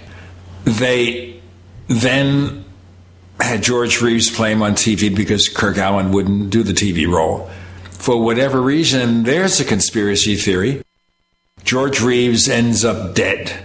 Did he shoot himself? Did he get involved with the girlfriend of a criminal and was killed out of revenge? What happened to him? Allegedly, he had signed up for 2 more years of Superman and was going to become a director. Okay, so he's gone. We have a couple of guys playing Superboy. Then we have Christopher Reeve playing Superman. And he does a credible job, although I thought that his Clark Kent was way, way over the top. And Gene Hackman played Luthor as kind of a comic book joke. But this is 1978. And he gets involved in a horse accident, and he's crippled for the rest of his life. Then we have Brandon Routh, who plays the character in Superman Returns. What happened to his career after Superman Returns? Not much of anything, except that he appeared in several TV series, Arrowverse shows, where he plays a character named Ray Palmer, who develops this tiny suit that he uses to become a character called the Atom, a comic book character. And they used the name Ray Palmer to honor the real Ray Palmer back in the 40s and 50s, so-called the man who invented flying saucers. Otherwise, Brandon Routh's career hasn't gone much of anywhere. Henry Cavill, apparently he's got things going on. He's still being considered to be the next James Bond, so he's okay. Then we have Tyler Hoechlin, the guy on TV. He was in Teen Wolf. He appeared as a child actor, and he's thought of being one of the best Supermen in there, but he's still doing it. after Superman, what happens to him then? He was a really good actor. Will he have a career after Superman? They still call it the curse of Superman. In the original Adventures of Superman TV series, back in the 50s, no major player, after George Reeves, of course, no major player in that series had any career or much of a career after that show ended. None of them. You know, you forgot a Superman. Who was that? Bud Collyer, who actually did go on to more success after Superman. I didn't mention him because he was a radio actor. So being a voice actor, he could do anything. He did Beat the Clock on TV, a quiz show. Yeah, he became the biggest game show host in America for like 25 years when game shows were new. And he didn't get busted with any of his game shows, I don't think, in the 50s, like so many others. The key also is here, you didn't see him. There was no visual impact. True. And therefore, he could play anything. I mean, we have a guy named Al Hodge who played the Green Hornet on radio and then became Captain Video on TV for several years. That killed his career. He had no acting jobs after that. Well, it is a role that is definitely, if you get typecast, it's tough to break away from because, you know, you look at them for the rest of their lives and okay, that's Superman. Also, a lot of it is because these shows appeal to children. And they get invested in the character. How do you play anything else? Now, I should mention that Don Hastings, who played Captain Video's assistant, the Video Ranger, he had a big career as a soap opera actor. He's still alive, by the way. He had a real career after that show ended. Yeah, how many superhero actors do, though? I mean, Adam West, you can say, had a successful career, but it really wasn't for many, many, many, many years. It wasn't until he was much older that he was respected again and given roles, and they were always comedic roles, if you remember, after that. So he was never taken seriously again. No, but he had good comedic timing. Well, that's why he was that Batman. He was the perfect Batman for. He still is Batman. I don't care what anybody says. Oh, yeah. Well, there's one other Batman, I think, when you look at the serious Batman actors. Michael Keaton on Batman. He had the perfect look as the tortured Bruce Wayne, still suffering psychologically from the murder of his parents, and thus becoming Batman. I think he had the look perfectly down. We've got more to come. Same No, we don't want to go into that. Brian Young, Gene Steinberg, Tim Swartz, you're in the Paracast.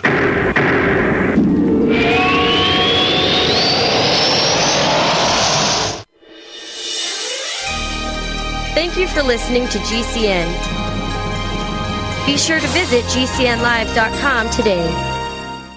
Hi, I'm Dan Pilla. I started fighting the IRS over 40 years ago when they tried to seize my mother's house. I sued the IRS and won. I beat the IRS then, and I've been beating them ever since. I wrote the book on tax debt settlement, and I've helped thousands of people deal with tax problems they thought might never be solved. I can help you too. If you owe taxes you can't pay, don't wait another day. There's no such thing as a hopeless tax case. Call 800-34-NO-TAX or go to my website, danpilla.com. That's danpilla.com, danpilla.com. Silver has always been nature's very own antibiotic, and only one system allows you to generate an endless supply of natural silver solutions. SilverLungs.com. You'll find no wild claims or pseudoscience, just a lifetime of nano-sized pure silver solutions. The Silver Lungs generator allows you to make your own, so stop paying for silver solutions. The unique lung delivery system targets respiratory infections where other silver solutions simply cannot reach. See the Silver Lungs generator and lung delivery system at SilverLungs.com. That's SilverLungs.com.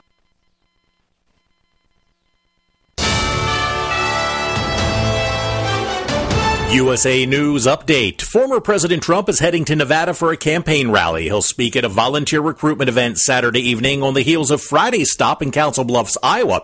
Nevada and Iowa are on the list of early primary states. The Biden administration is providing cluster munitions to Ukraine in its fight against Russia. We will not leave Ukraine defenseless at any point in this conflict, period. White House National Security Advisor Jake Sullivan defending the move, arguing the munitions are critical for Ukraine to defend its territory against Russian forces. A Florida couple has been charged in the death of their 18-month-old daughter who died in a hot car. According to prosecutors, the parents left the baby girl strapped in her car seat after returning home from a 4th of July party. The investigation revealed that both Joel and Jasmine Rondon tested positive for marijuana and alcohol, while Joel also tested positive for meth. John Schaefer, USA News. Hi, I'm Dr. Joel Wallach, the Dead Doctors Don't Lie guy. There's no reason why you shouldn't live to be at least 100 and have a great time getting there. And I'm going to give you a free copy of my lecture that tells you exactly how to do it. In fact, after you've lived a long and healthy life, there should be only 2 documents in your medical chart, a birth certificate and a death certificate. I'm Dr. Wallach with a warning. If you have a 4-inch medical chart, if you take prescription drugs for high cholesterol, high blood pressure, arthritis, joint pains, and other health issues, the medical profession is failing you. They're using you for an ATM machine. My free lecture is going to reveal what pharmaceutical companies don't want you to know. There's been groundbreaking research and discoveries on how to effectively treat or eliminate over 900 different diseases naturally, and it's all in my free lecture called Deadly Recipe. So call toll-free 1-855-79-YOUNG. Again, that's toll-free 1-855-79-YOUNG. 1-855-79-YOUNG. Wellness and self-care doesn't have to be complicated. So keep it simple and take good care of yourself with Sunny Bay heating pads. Our heating pads soothe pains in the neck, back, and shoulders while relaxing muscles and increasing blood circulation. Sunny Bay heating pads have always been made in the USA and hand-filled to perfection with the highest quality materials. Sunny Bay heating pads are the perfect wellness gift for loved ones or yourself. See all of our high-quality products at sunny-bay.com, including heated body pads, neck pillows, heated neck and body wraps, and our stress-reducing lavender line. They're all affordable, durable, and in stock now and ready for immediate shipping direct from sunny-bay.com. Read our trusted, authentic, and real reviews at sunny-bay.com, or just search for Sunny Bay Heating Pad. To your good health and wellness from Sunny Bay.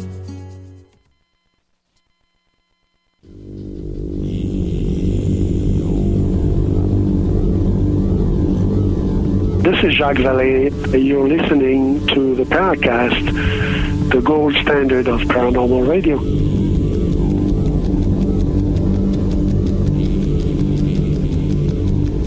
Okay, fast trivia question before we get back to the paranormal. Who was the voice of the announcer on Batman who said, "Same bat time, same bat channel"? That would be William Dozier. He was producer. Yep. I think that was his first and last voice role, but he had a perfect voice for that. I remember the show was a half hour, twice a week for the first couple of years. Can you imagine hearing that voice doing anything else again, though? That's why that voice was typecast. Ever hear it anywhere else, you'd be like, hey, that's the Batman announcer. Well, they had a version of the Green Hornet that lasted a year. I think he did that one also, same producer. He did, and it was actually a much better show than it's given credit for. They tried to go a little more serious with it instead of as campy as Batman was. And I think that's the mistake they made, is that you should have gone all serious or all camp like you did with Batman. They kind of went half and half with Green Hornet, and it just didn't work. But if you go back and watch those reruns, they were great. Van Williams played Britt Reed, the Green Hornet, who was a great-great-great-grandnephew of the Lone Ranger. Same last name, Reed. Did you know that? And Bruce Lee's first major role on television. And one thing about it, there was criticism early on that he was playing the so-called dumb Asian character with the pidgin English and everything. You'll notice as he progresses, he gets more of a role in the show, more dialogue, and becomes not just the assistant of Britt Reed, but his partner. And, you know, in Hong Kong and in China and in a lot of countries where it showed afterwards, it was actually called The Kato Show. Well, the one movie I didn't like was the movie version of Green Hornet with a comedy actor. I thought that was just plain dumb.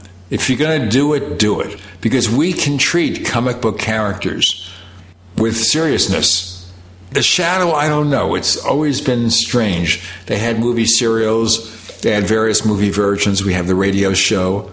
We have the Street and Smith short novels that were written. But we also have this movie from the 1990s with Alec Baldwin as Lamont Cranston. Now, if you look at the beginning of that, the Shadow's beginnings in the Orient mirror the beginnings of Batman, and Batman Begins with Christian Bale in some ways. He learns crime and to become a criminal in the Orient. The problem with superhero movies is the market is so flooded with them now that they're completely formulaic and they're interchangeable now. They become so cookie cutter. Action, sure. Exciting, sure. They're good to eat popcorn to, but they're pretty formulaic cookie cutter films. Before now's recent explosion, they were either really good or really bad. And let's face it, there were some really bad superhero films made in the 70s, 80s, and 90s. It got to a point here where you had to have the supervillain. And the supervillain is way over the top. I would give an exception of that, though. I did like Supergirl, by the way. I thought that was pretty well done, although it was a fairly light series.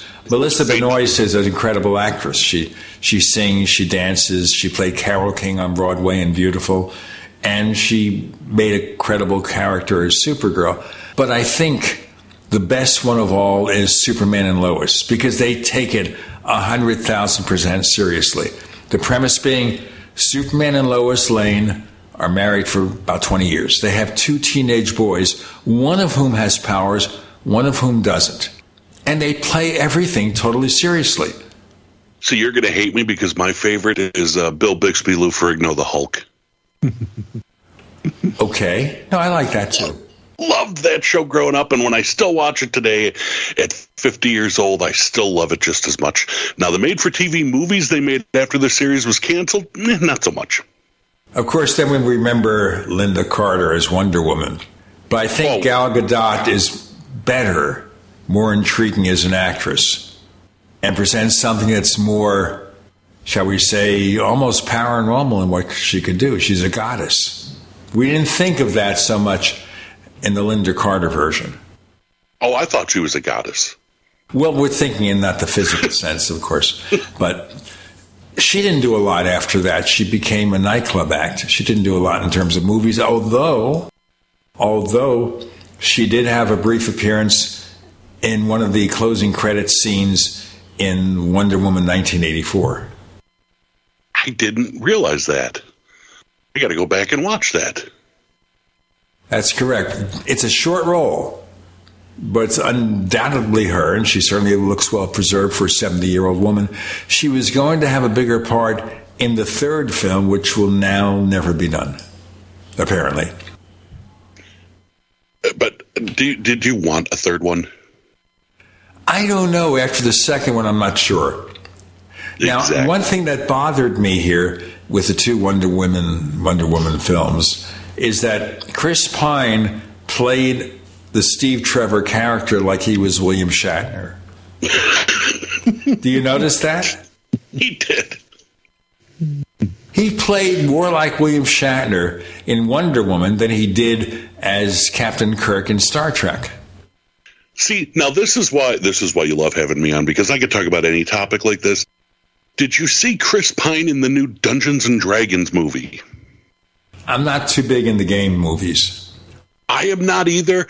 I've never played Dungeons and Dragons in my life, and it has nothing to do with avoiding the satanic panic of the 80s, because I was listening to the metal music, darn it. But never played Dungeons and Dragons, didn't know anything about it. My girlfriend was a Dungeons and Dragons player, loves it. She made me watch the movie with her. I was like, this is going to be terrible. It is hilarious. I cannot recommend it highly enough, people. Even if you don't understand Dungeons and Dragons, you'll get a kick out of it. You'll enjoy it even more if you watch it with someone who does understand Dungeons and Dragons and can explain some of the inside jokes. Funny movie, very well done. Good time. Now, if we're talking by the way of Star Trek and Chris Pine, I like Star Trek Strange New Worlds on Paramount Plus. I do too. And you have to think here, I also think the guy who plays Spock, Ethan Peck, is a better Spock than Zachary Quinto was. And Zachary Quinto, I thought, didn't have that impressive exterior of Spock, nor the voice, but Ethan Peck does. He has the voice right down. He has bright look, and he's, of course, acting royalty. He's, Gregory Peck's grandson. Yeah, I was going to say, that name doesn't ring a bell to people. It should.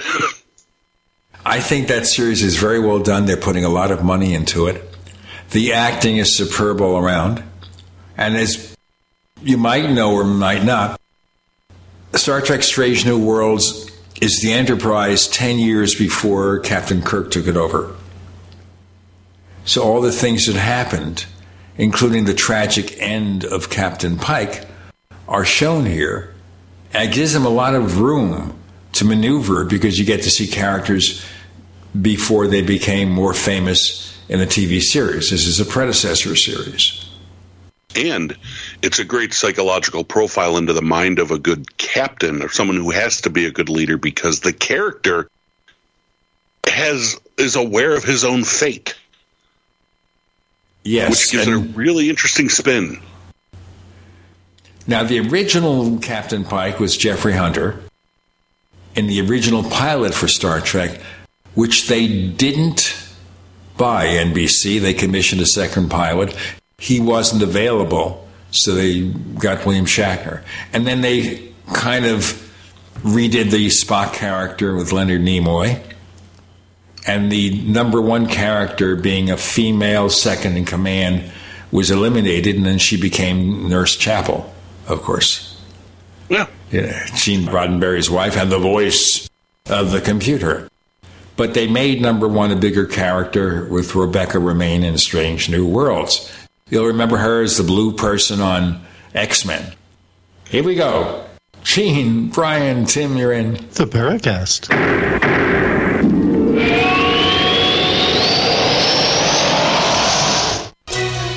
Thank you for listening to GCN. Visit GCNlive.com today. Do you need a website? Well, you can get a great deal on hosting services with Namecheap's legendary coupon code. They're offering substantial hosting discounts on shared hosting, business hosting, VPS hosting, reseller hosting, and even dedicated servers. Namecheap is preferred by millions. It's backed by a money-back guarantee. Use the coupon code LEGENDARY to cash in on the special deal at Namecheap.com, Namecheap.com. First came Attack of the Rockoids, and it was a critically acclaimed success. And now there is The Coming of the Protectors. A former military intelligence man is contacted by a space woman in a dream that turns out to be a nightmare because evil forces on her distant planet are planning to conquer the Earth. This is gripping science fiction of the classic kind. Attack of the Rockoids and The Coming of the Protectors. Find out more at rockoids.com. That's Rockoids, ROCKOIDS.com.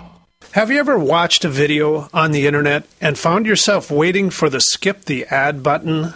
The reason this takes a few seconds is because the video delivery companies get to collect impression commission, and the viewer never sees the advertisement. The company still pays full price to run the ad.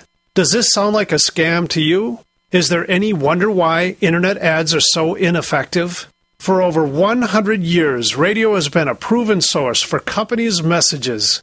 Radio listeners are engaged and want to support the companies that sponsor the shows they're so passionate about. Simple companies like window treatments, security, pillow companies, and more have been able to break away from the big box stores, building multi-million-dollar businesses. Find out what radio can do for your business. Call 877-996-4327 or advertise at GCNlive.com. That's advertise at GCNlive.com. Extendivite is more than just a heart tonic. Most basic diseases are caused by yeast in the gut and metals in the liver, and we all have a bit of both. The garlic in Extendivite has a yeast-killing effect in the gut while also helping the sulfur enzyme in the liver get rid of the metals. Extendivite just may improve your overall health. Products like Extendivite are the only way we are going to get our society healthy. And if you're waiting for the government and pharmaceutical care to solve your health problems, you're going to have a long, disappointing wait, I think. Extendivite is a complete formula for extended life in the new millennium. 80 can be the new 60. Extendivite is available in capsule or liquid form for just $69.95 for a 2-month supply. To get started, call 1-877-928-8822. That's 1-877-928-8822 or visit heartdrop.com. Extend your life with Extendovite. I had no idea it would destroy my life. But before it happened, I had a successful business in Austin, Texas. Everyone laughed at me when I shut that business down, but I could not ignore the wake-up call. I was volunteering on a project to get locally grown food into a school. That project was a complete failure, and I discovered that there were few local farmers. There's only 4 days' worth of food in the grocery stores, and everything comes 1,500 miles via a just-in-time trucking system. I lost friends and family who told me I was crazy to worry about that, but I kept at it. I'm Marjorie Wildcraft. Those of us who know what's going on in the world know you need to become self-reliant before the dollar collapses. I've created a free webinar at gcnfood.com. I can show you, like I've shown hundreds of thousands of people, how to grow lots of food, even if you have no experience, you're older, or you're out of shape. Do it now, before the stores are boarded up and food is not available at any price. Go to gcnfood.com. gcnfood.com.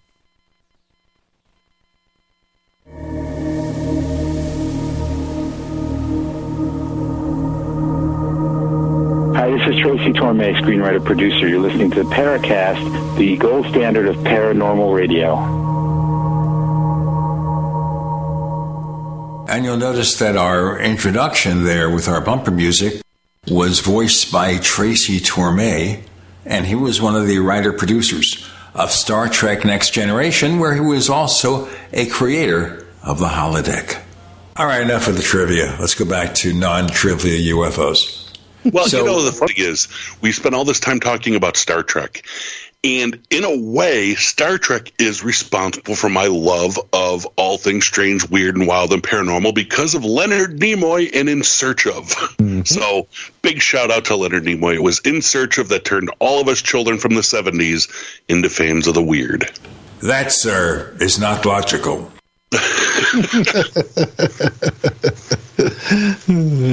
No, he's got a point, though. Same way with me. Now, I was watching reruns of Star Trek and was already interested in the weird and wonderful, so naturally gravitated to shows like In Search Of, which there weren't many of. I think that really was the only one. That was the big one. That's the one that really still stands out in my mind. I remember specials, like there'd be Ripley Believe It or Not specials once in a while, or Kreskin would do his occasional television special for the weirdness, but it was In Search Of. That was my weekly dose of the unusual. And you always believe Mr. Spock when he tells you something. Yeah, except I kept saying, hey, what happened to his ears? He's got to be lying. He lied about his ears. Now he's lying about Bigfoot. What's going on here? I can't trust anybody anymore. But he had a career after that, after Star Trek or during Star Trek. I mean, he ended up, his last role was the first Star Trek movie with Chris Pine. He played the older version of Spock from the original reality. Not only did he have a continued career acting, he had an incredibly successful directing career in all sorts of genres. I mean, not only did he direct some of the Star Trek films, but, he directed comedies, he directed dramas, he could direct anything, and he was very successful. One of his most famous comedy movies was 3 Men and a Baby. Yes, it was.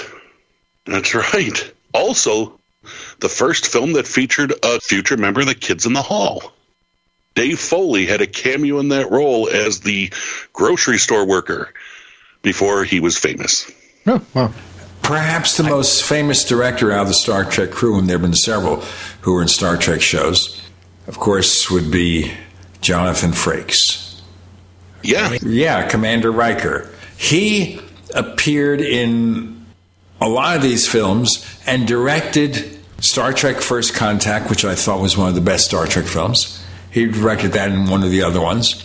Directed many of the episodes. Continues to direct on the Paramount Plus Star Trek shows, Discovery, Strange New World, Star Trek Picard. Continues to direct those shows and directs loads and loads of other shows. Became a really big director. But if you want to see something funny, go search for the episode of Dukes of Hazzard he did, where he was a bad guy in the Dukes of Hazzard. Watching him fake some kind of southern accent as a bad guy. When he does a public appearance, he's really funny, by the way. Yeah, I've never met him. I've heard he's a really good guy. You know, speaking of Star Trek, obviously you have Paramount Plus. Have you been watching the animated Lower Decks? I haven't. I'm not big into animation. I'm very sorry, folks. I'm not a big animation person. I gave up on animation after the Bugs Bunny and Donald Duck.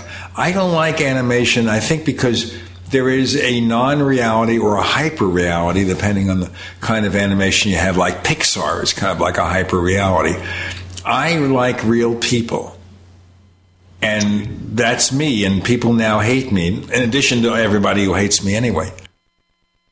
I'm not the biggest animation guy, but this show, if you like Star Trek and what Star Trek's about and everything, very funny.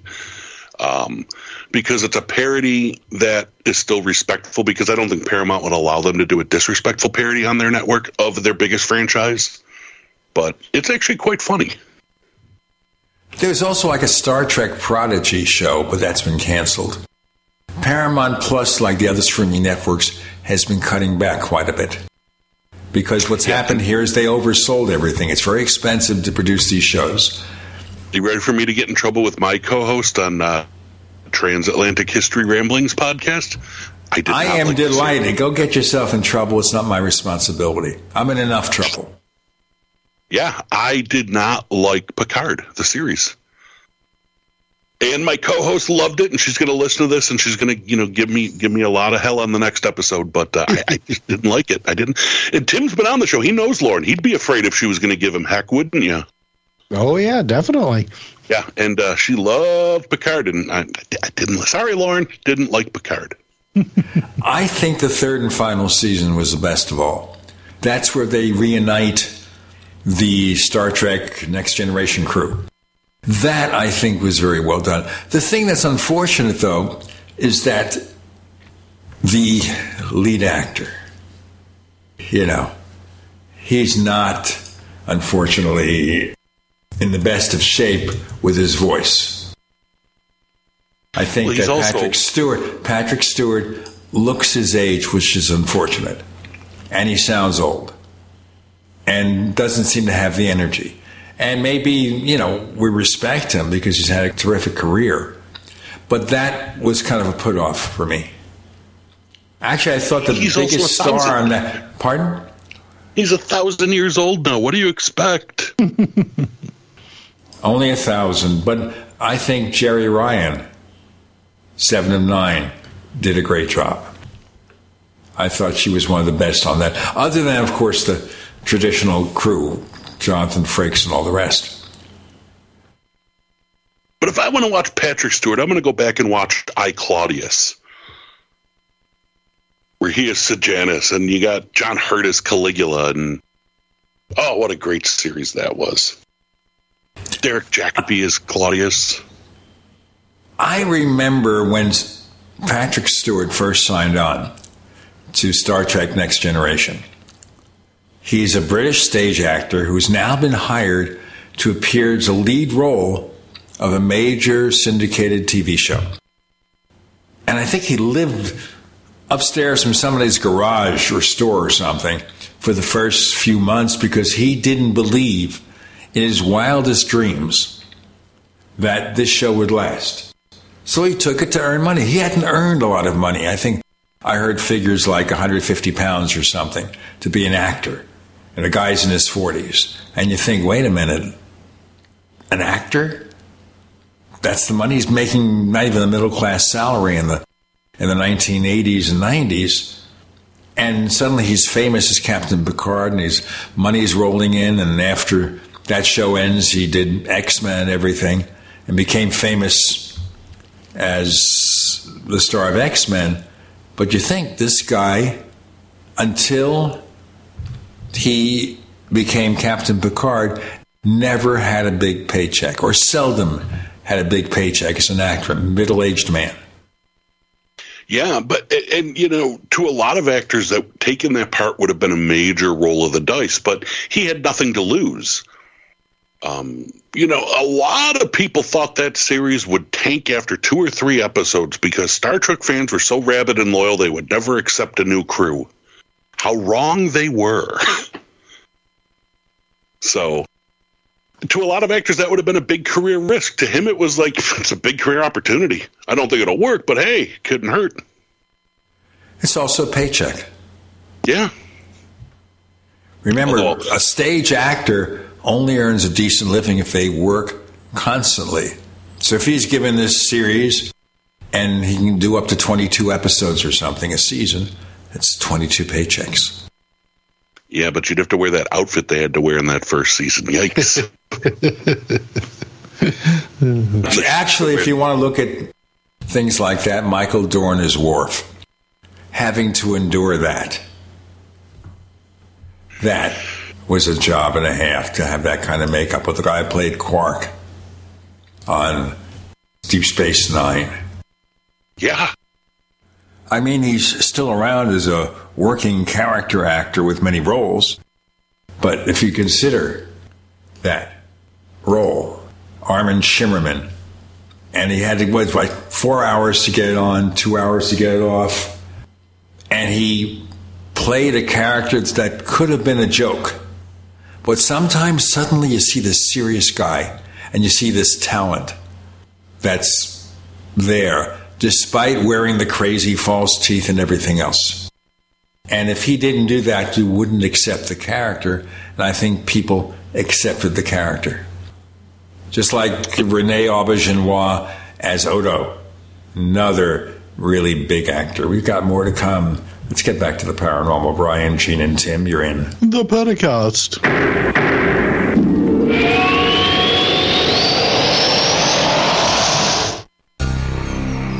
Thank you for listening to GCN. Visit GCNlive.com today. Do you love reading about the mysteries of the universe? Do you wonder what secrets are hidden in the shadows of our own planet? If so, you won't want to miss these 2 amazing books by Tim Swartz and Sean Castile. In Mimics, The Others Among Us, you'll explore the world of the mimics of man, beings that can look like us but are not. They've been among us since the beginning of history, hiding in plain sight, influencing our culture in ways we can scarcely imagine. In Alien Artifacts, Incredible Evidence of Exotic Material from UFO Encounters, you'll discover the so-called hard evidence of UFOs that's been available for study this entire time, but for the most part has been ignored. These 2 books will open your eyes to a hidden reality that has been right in front of our eyes all along. That's Mimics, The Others Among Us, and Alien Artifacts, Incredible Evidence of Exotic Material from UFO Encounters by Tim Swartz and Sean Castile. Available now on Amazon.com. Have you heard the warning from the Dead Doctors Don't Lie guy? I'm talking about Dr. Joel Wallach. He says if you have a 4-inch medical chart, if you take prescription drugs for high cholesterol or high blood pressure, arthritis, joint pains, or other health issues, the medical profession is failing you. They're using you for an ATM machine. That's what he says. He has a free lecture revealing what pharmaceutical companies don't want you to know. There's been groundbreaking research and discoveries on how to effectively treat or eliminate over 900 different diseases naturally. And it's all in his free lecture called Deadly Recipe. You want it free?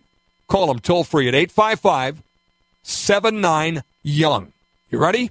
855-79-YOUNG.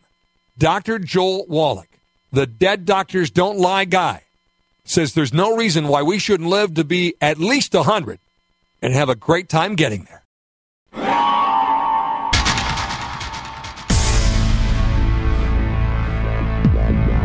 Welcome back to the Paracast, the gold standard of paranormal radio.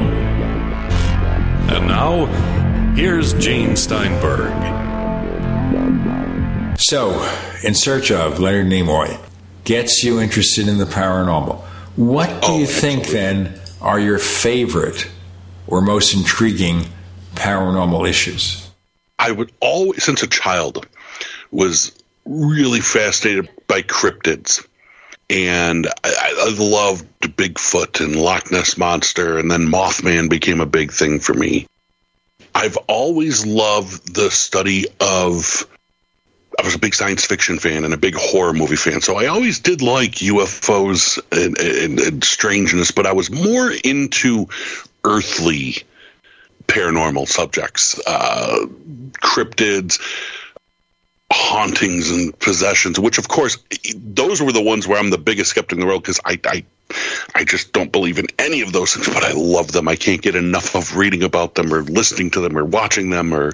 But yeah, cryptid's probably my favorite. Well, I kind of think of all of them, even if you're not a believer in ghosts or whether UFOs are spaceships or not, or some other kind of unknown phenomenon.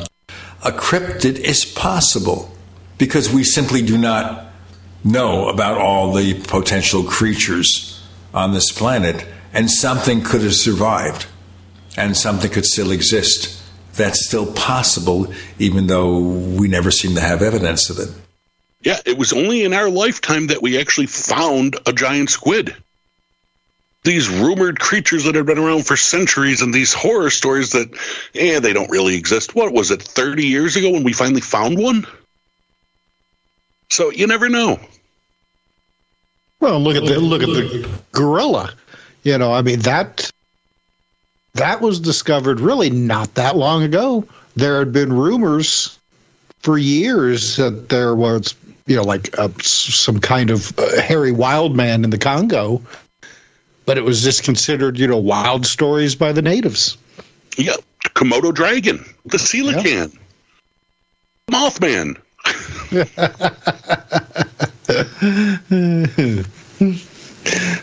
Yeah, that's well, and New York. I mean, New York has plenty of cryptids. We do. We have one of the highest number of Bigfoot sightings in New York State. We have our own monster in Lake Erie, which I've never seen. And I'm only 5 minutes away from Lake Erie, and I ain't never seen no darn monster. But New York's we had our own Mothman sighting 50 years before the one in Point Pleasant. So, New York's a fun place.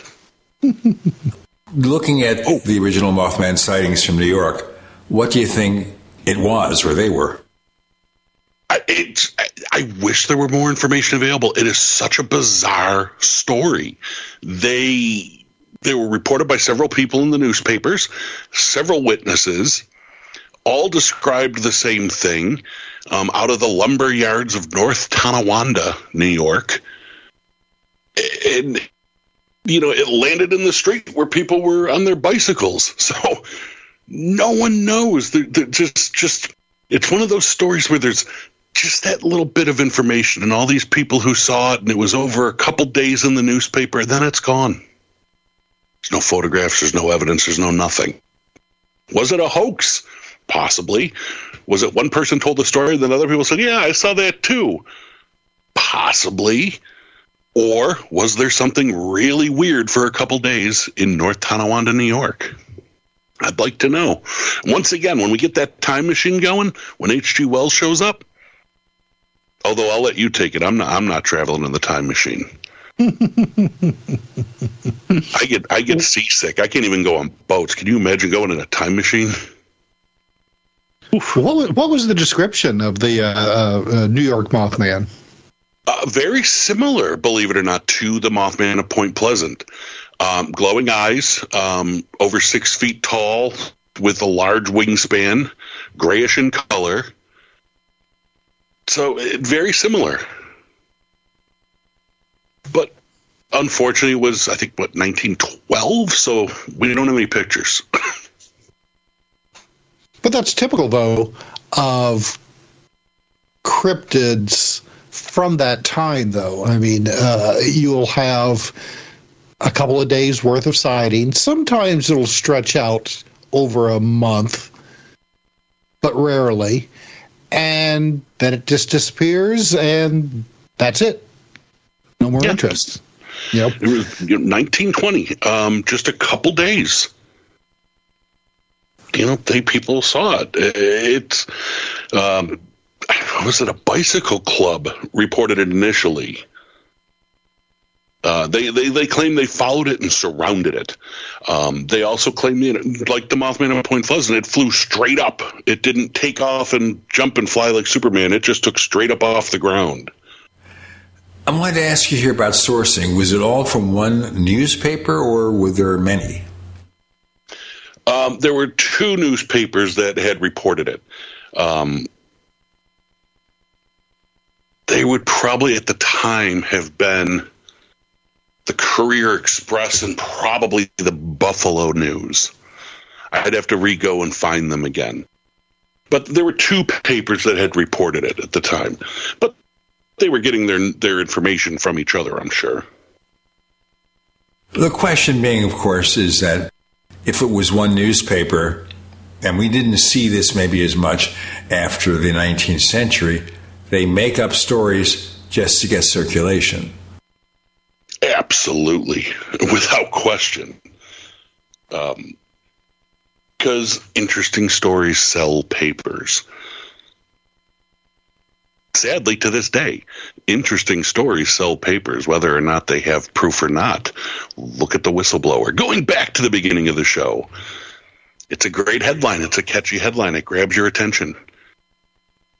But we don't know about the UFO Whistleblower, whether this guy is telling the truth or not, or maybe somebody convinced him that something's going on, but he accepted because he accepted the person who told him this. But he could also could be fed loads of lies because they know it will get out in the public.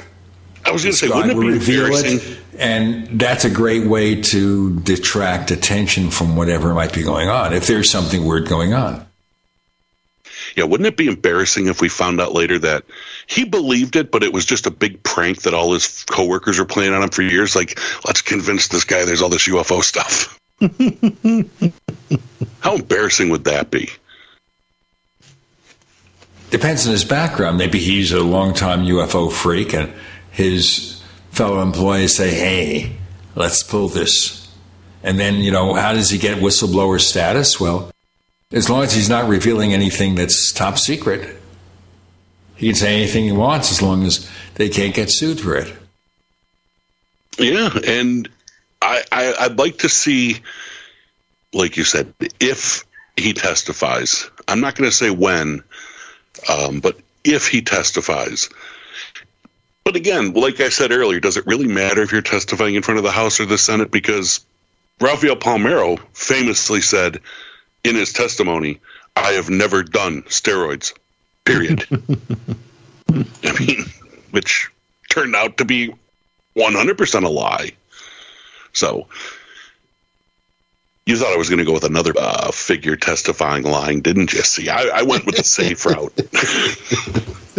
Right, but here's a government employee with security clearances.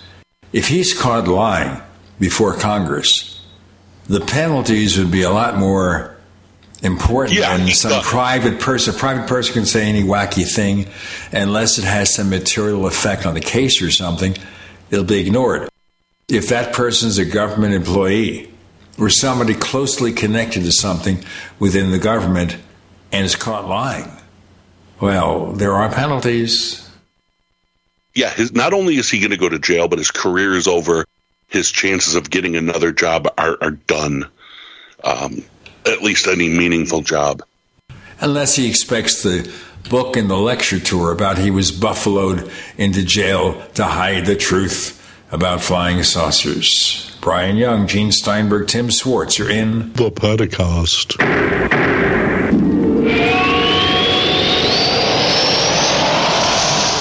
Do you need a website? Well, you can get a great deal on hosting services with Namecheap's legendary coupon code. They're offering substantial hosting discounts on shared hosting, business hosting, VPS hosting, reseller hosting, and even dedicated servers. Namecheap is preferred by millions. It's backed by a money-back guarantee. Use the coupon code legendary to cash in on the special deal at Namecheap.com, Namecheap.com. First came Attack of the Rockoids, and it was a critically acclaimed success. And now there is The Coming of the Protectors. A former military intelligence man is contacted by a space woman in a dream that turns out to be a nightmare because evil forces on her distant planet are planning to conquer the Earth. This is gripping science fiction of the classic kind. Attack of the Rockoids and The Coming of the Protectors. Find out more at rockoids.com. That's Rockoids, ROCKOIDS.com. Radio? Why should I advertise on radio? There's nothing to look at, no pictures. Listen, you can do things on radio you couldn't possibly do on TV. That'll be the day. All right, watch this.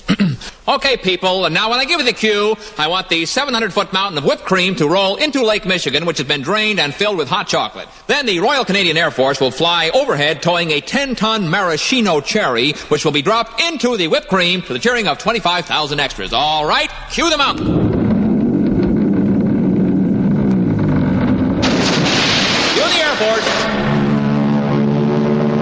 You the maraschino cherry. Okay, 25,000 cheering extras. Now, you want to try that on television? Well... You see, radio is a very special medium because it stretches the imagination. Advertising your business with GCN is simple, effective, and more affordable than you might think. Visit advertise.gcnlive.com for more info. Take your business to the next level. G'day, I'm Jamel that works with Dr. Joel Wallach and the GCN team with Longevity at teamg'day.com. By becoming an associate, you provide income for you and your family on your own hours while working from home. So contact me, Jamel, by filling in the contact box at teamg'day.com and I will get back to you personally and provide all the support you need to get started and build your longevity business. teamg'day.com. teamg'day.com. It's all too obvious. We're being distracted by meaningless news headlines. When you dig to find the truth, you discover that the American way of life is being threatened by the institutions we used to trust. It's easy to see the future holds more food shortages, systematic controls, and government overreach. But instead of throwing up their hands, folks are preparing. They're taking steps to be self-reliant and investing in emergency food storage. My Patriot Supply, the nation's largest emergency preparedness company, makes it easy to get started and join the ranks with this limited-time offer. Go to mypatriotsupply.com and get their top-selling 4-week emergency food kit. Enjoy tasty breakfasts, lunches, and dinners averaging over 2,000 calories per day. Get new lower pricing this week on these 4-week emergency food kits. Secure at least one food kit for each member of your family. They ship free, too. Those who know what's coming are preparing. Smart folks. Go to mypatriotsupply.com right now. mypatriotsupply.com. This is how we do every day. We be grinding, and if you want to come and test us, if you love them enough to turn off your music and pretend like their music is your music. Ah, this is Mommy's jam. Then surely you'll check nhtsa.gov/the right seat to make sure they're in the right car seat. Let's play it again. Check today at nhtsa.gov/the right seat. Brought to you by the National Highway Traffic Safety Administration and the Ad Council. We'd like to hear from you. If you have a comment or question about the Paracast, send it to news@theparacast.com. That's news@theparacast.com. And don't forget to visit our famous Paracast community forums at forum.theparacast.com. I know folks were going into all sorts of conspiracy theories about this whistleblower. But basically he's talking about a conspiracy theory of some sort. Something weird going on, that the government knows the secret of UFOs. Then again, we have other people who hinted at something going on there strongly, like the late Senator Harry Reid, who was one of those responsible for the original Pentagon UFO project back in the early 2000s. From his final interviews, this guy struck me as a believer. What do you think, Brian? I think Harry Reid was a believer. I think there's been a lot of believers who think they may have had evidence, seen evidence, or been given evidence, whether or not they were. Jackie Gleason was a believer, and he believed Nixon allowed him to get the evidence.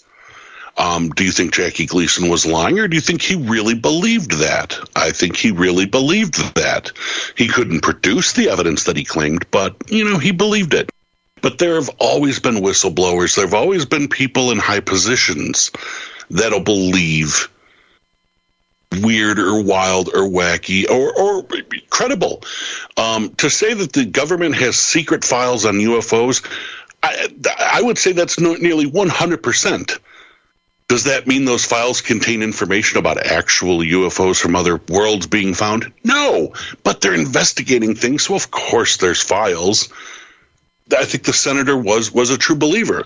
I think the senator also couldn't get access to what he wanted and was very distraught about that, which is why he didn't publicly speak about it as much as he probably wanted to. And remember how that worked out. He gets $22 million in government funding. He and the late Senator Stevens from Alaska, he was also involved. And understand, $22 million of the Pentagon budget is like getting 3 cents. Yeah. For regular people. It's like getting 3 cents or less, 1 penny. So they give him a penny, a favor to Harry Reid. He then calls his pal Bob Bigelow, a friend and I think contributor to his campaigns, and said, okay, you're into this stuff. You go ahead and investigate it. Remember, Bigelow had the contract to do the investigation. He also, for a time, hired MUFON, a supposedly independent UFO group, to do investigations for Bob Bigelow, which were financed by the government. We don't mention that. I just wonder how MUFON lived that one down. Well, because there was really no budget. Like you said, they gave him a penny.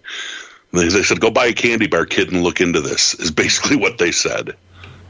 Right, but we make a big story of it because, it's UFOs. But we would think here it's a personal favor. Of course. To Reid and Senator Stevens and such. Personal favor. We make a big story of it because it'd been so many years that the government has done any official UFO investigation. So here it is. Here's what we've been waiting for. What did it produce? Enough reason to put more money into the Pentagon budget to have a successor organization and another successor organization. We have these sightings, the Tic Tac UFOs, and a lot of them have been explained, but we have some that don't seem to have been explained yet, and that's fine. But what have we learned from the Pentagon's UFO study or UAP study? What about NASA's study? What have we learned? I hear crickets. You know what we learned? We learned that the government is very smart in saying, see, we're not hiding anything. We're giving you money to investigate. If we wanted to hide things, we wouldn't be giving you any money to investigate. It's PR. And then, like you said, they give this money. Ooh, there's some weirdness. We need more money. And it's just funneling money into it. I hate to say that. I don't even want to come across like I'm saying that's what happened and it's a conspiracy. But I'm saying just it covers all the bases. We're giving you money so you can investigate. We're publicly doing this so we can tell people, look, we're not hiding anything. Nothing's going to come of it. Now, is nothing going to come of it because there's nothing there, or is nothing going to come of it because they're not going to really let them see anything? We don't know because no one's ever given us the evidence. No one's ever given us any proof. Well, I'm one of those who thinks that the original Project Blue Book and its predecessor organizations, they were just there to divert the public's attention. There may have been real stuff going on. I still think there was, although there was a lot of test craft too. But Project Blue Book, by and large, after the original director, Captain Edward Ruppelt, was a public relations organization. Period. Exclamation point.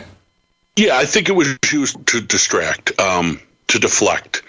You look at a lot of UFO sightings in the early, in the 60s and 70s, where people were describing this weird-shaped craft.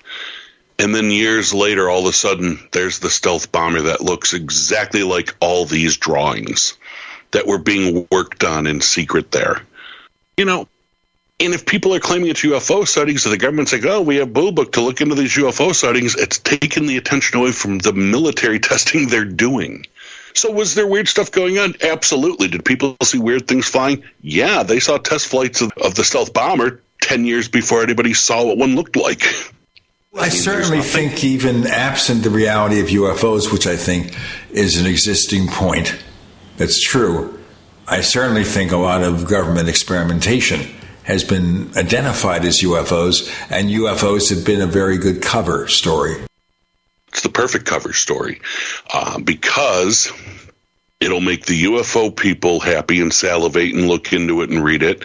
It'll make a lot of skeptics when they find out that it wasn't from another planet, it was just a UFO military test, say, see, all UFO stuff is garbage. And to the mainstream, it's considered woo-woo, so they don't take it seriously. It's the perfect thing to have an investigation. See, that's why I think that this whistleblower, is a diversion. He's disinformation, okay? I mean, it would not surprise me if he has been set to do this for the reasons that we have discussed previously on the show, to distract from what's really going on, okay? He comes out, he tells these stories that we have heard for years now. I mean, even the alleged Mussolini capturing a UFO. I mean, I remember reading that back in the early 1990s. All right? So it gets people excited, like you said, for a short period of time, but it sounds woo-woo. It sounds crazy. And so this will be used as a stepping-off point to say, there's nothing here to see, folks. You know, it's all crazy stuff. This guy was proven to just be spinning yarns. And as like Brian said earlier, they'll use that as an excuse to say all of it is crazy. All of it is woo-woo. And is he witting or unwitting? That's a good question we could pursue in our next segment with Brian. Yeah. Gene and Tim, you're in. Yeah, the Paracast.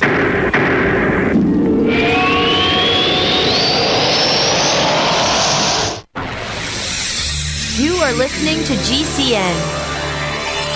Visit GCNlive.com today.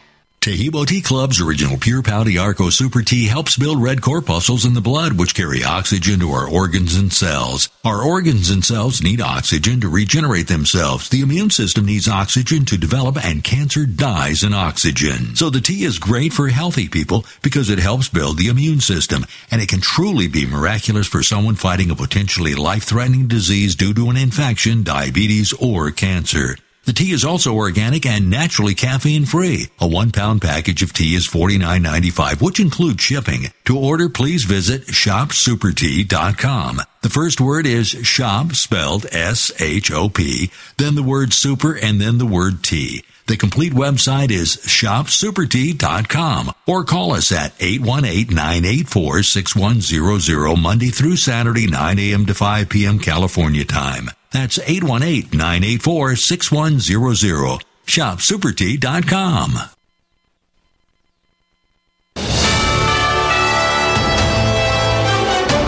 USA News Update. This Sunday morning, Republicans want to get to the bottom of the cocaine situation at the White House. They want answers from the Secret Service next week. Where was the drug found and who brought it there? Oversight Committee Chair James Comer requested a briefing from the head of the agency by the end of the week. The committee wants to look into White House security procedures. The small bag of cocaine was found last Sunday night. I'm Tammy Trujillo. A Florida couple in trouble for leaving their child in a hot car. USA's John Schaefer on the story. A Florida couple has been charged in the death of their 18-month-old daughter. According to prosecutors, the parents left the baby girl strapped in her car seat after returning home from a 4th of July party. The investigation revealed that both Joel and Jasmine Rondon tested positive for marijuana and alcohol, while Joel also tested positive for methamphetamine. Both individuals are facing charges of aggravated manslaughter of a child. And I'm Laura Winters, USA News. I am a non-attorney spokesperson representing a team of lawyers who help people that have been injured or wronged. If you've been involved in a serious car, truck, or motorcycle accident or injured at work, you have rights, and you may be entitled to money for your suffering. Don't accept an offer you get from an insurance company until you talk to a lawyer, and we represent some of the best personal injury lawyers you can find. Tough lawyers that will fight to win your case, and they're so good they stake their reputation on it by only getting paid if you win. So if you've been in a serious car, truck, or motorcycle accident or hurt on the job, find out today for free what kind of compensation you may be entitled to. Call the legal helpline right now. 800-509-4492. 800-509-4492. 800-509-4492. That's 800-509-4492. I am a non-attorney spokesperson representing a team of lawyers who help people that have been injured or wronged. If you've been involved in a serious car, truck, or motorcycle accident or injured at work, you have rights, and you may be entitled to money for your suffering. Don't accept an offer you get from an insurance company until you talk to a lawyer, and we represent some of the best personal injury lawyers you can find. Tough lawyers that will fight to win your case, and they're so good they stake their reputation on it by only getting paid if you win. So if you've been in a serious car, truck, or motorcycle accident or hurt on the job, find out today for free what kind of compensation you may be entitled to. Call the legal helpline right now. 800-524-3810. 800-524-3810. 800-524-3810. That's 800-524-3810.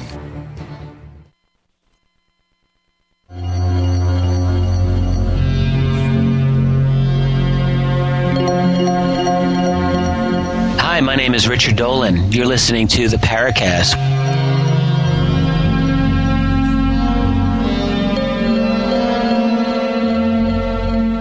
If we're wondering whether someone is an unwitting pawn or not, I think Senator Gillibrand is perfectly serious. I think Senator Rubio, her partner on the Republican side, is a pretty serious guy. He doesn't strike me as someone who would go off into woo-woo land. We can argue about his political beliefs, and I have plenty of things to say about that one way or the other. But why would he get involved in UFOs? He's not suddenly going to discover this huge UFO constituency to get him elected as something. No, that's an interesting point, because of all the people that you would think would be chairing this or be on this committee, he does not seem like the likely choice from the Republican side for me. Rubio just does not, to me, come across like the kind of person who would be interested or involved in this type of thing. I don't know. Maybe it's, and you can't even say so we don't know much about him, because he did run for president. He's been a pretty high-profile figure for the past, 8-9 years? So we've seen a lot of him. He just doesn't fit the bill of the Republican side of this investigation. But, hey, who knows what he's reading at home. He could be, he's reading your books, Tim, when he's at home. Could very well be. What do you know about Senator Gillibrand? I know that, she's my senator, and I don't know what else I should say. No, there's a lot of things I disagree with her on strongly. There's a lot of things I agree with her very strongly on. But one thing is, I do think she's very serious. I think she's serious in what she says and does. I think she's a little too fast to make judgment calls sometimes. I think she'll jump the gun sometimes. She wants to pull a Joe Friday and get just the facts without necessarily doing due diligence. As a whole, as my senator, I am a fan of her as my senator. So that I'll say. I don't want to get too political on her in this. Well, I also wonder about two former CIA directors, Brennan and one of his predecessors, both saying essentially the same thing. They think this UFO thing needs to be investigated. Christopher Mellon, who was a former Deputy Assistant Secretary of Defense, That's a pretty prestigious position, a very serious position. He is very strongly in favor of investigating UFOs, UAPs, etc. Why would this guy come out of the blue and affect his credibility that way? Well, look, Secretary of Defense, absolutely very credible. And if a former Secretary of Defense or current Secretary of Defense were to say this should be looked into, it's something you should take seriously. The CIA is all about disinformation, so you got to take that with a grain of salt. I'm not saying that they're not being honest or serious, and they're not in the position anymore, so it's not like that's their job anymore. But I don't know. As far as this whistleblower, I'm still on the fence whether, if he is set up for this, if this was a disinformation attack, I don't think he's witting. I think he's unwitting. I don't think he knows it was set up as disinformation. I think, judging by what I've seen and what I've read of his statements, I think he believes what he's saying. Let's go back to CIA directors. It's really interesting if we go back to the history. Of course, we know John Brennan was head of the CIA from 2013 through 2017. The other figure who also got involved in this from February 5th, 1993 to January 1995, R. James Woolsey, also says UFOs should be investigated. Then we go back to the first director of the CIA when it became the CIA, Rear Admiral Roscoe Hillenkotter. Admiral Hillenkotter not only believed in UFOs, believed in their reality, he was a member of the board of governors of one of the early large UFO groups, NICAP. First CIA director when it became the CIA. He was also, by the way, a classmate of Major Donald Kehoe, a UFO believer and disclosure advocate and author of books. But still, somebody in that position taking a positive view about UFO reality, and two other CIA directors saying we need to investigate this, that's got to be a little interesting. Well, look, CIA, Central Intelligence Agency, first and foremost, they are protecting the United States through intelligence. So how does that impact UFO investigations? Why would that matter?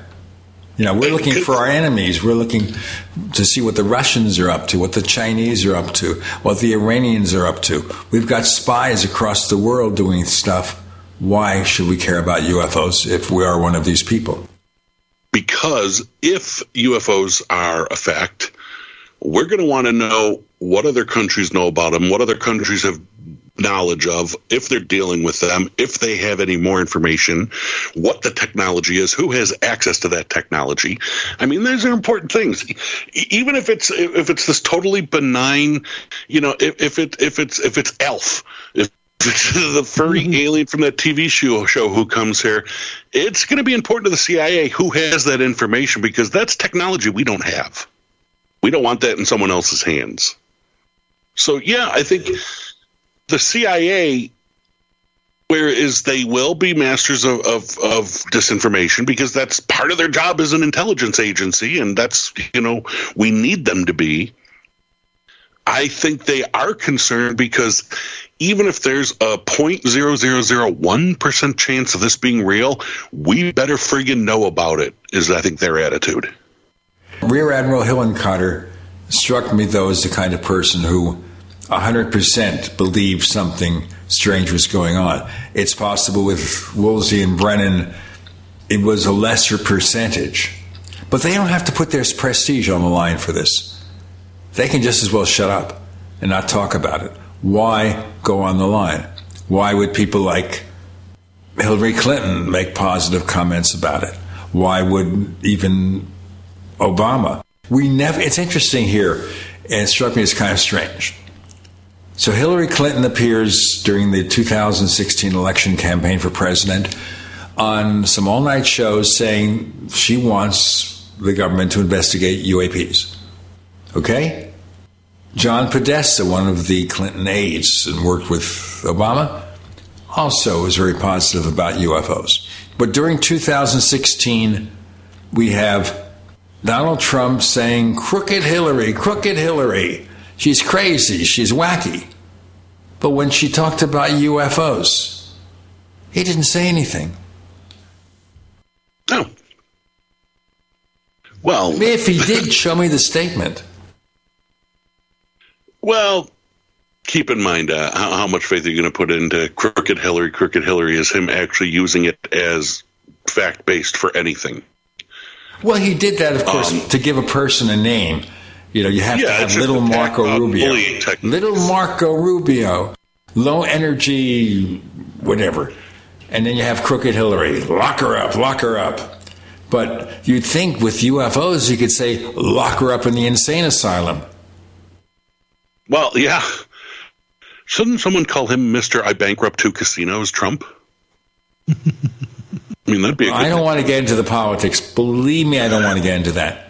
I'm just saying that it seems strange that of all the subjects he comments on, he talks about everything. He never got into that. Never came to his attention. And never said anything super negative about UFOs. I mean, he made some benign comments, but nothing super incendiary, which is strange. I mean, there's some issues about this that don't make a lot of sense. First of all, former Secretary Clinton is no idiot. She's a lawyer. She's served as Secretary of State. She's been a U.S. Senator. She's no idiot, whatever you think of her politics. And she takes it seriously, but we've got more to come with Gene, Brian, Tim, you're in the Paracast.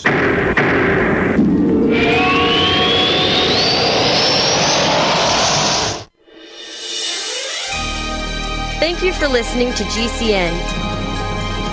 Be sure to visit GCNlive.com today. Hey, listeners. I want you to have the entire Paracast experience. So I'd like to tell you about After the Paracast. After the Paracast is an exclusive feature for subscribers to the Paracast Plus. With After the Paracast, you never know what's going to happen next. After the Paracast features color commentary, special interviews, and further conversations with Paracast guests. With Paracast Plus, you can download a very special enhanced version of the Paracast also. We do offer exclusive music, videos, and more features are coming. To get more info about subscribing, please visit theparacast.plus. Once again, theparacast.plus. Prices are just $1.50 a week, less than a cup of coffee at your local convenience store. Check out theparacast.plus to learn more about Paracast Plus. Are you curious about what might be missing from your diet and supplement choices? Take a free health assessment to identify your possible nutrient deficiencies. As a certified holistic health coach, I will help you assess and prioritize a supplement program based on Dr. Wallach's recommendations. Call Linda at 833-VITAL-90. That number to call is 833-848-2590. That's 833-VITAL-90. Hi, this is Dr. Joel Wallach, the Mineral Doctor. You've heard me talk about 90 for Life for years. 60 minerals, 16 vitamins, 12 amino acids, 2 fatty acids. You may not know this, that I've actually designed Arthrodex for animals. That's right. Your pets need 90 for Life, too. Get this essential pet product by calling 877-279-9422. That's 877-279-9422. Again, 877-279-9422. 7 million children suffer from asthma, more than any other chronic disease. Most asthma attacks are caused by allergic reactions to allergens, including those left behind by cockroaches and mice. In fact, 82% of U.S. households contain mouse allergens, and cockroaches are found in up to 98% of urban homes. How can you protect your family? Find out at pestworld.org. A message from the National Pest Management Association and the American College of Allergy, Asthma, and Immunology.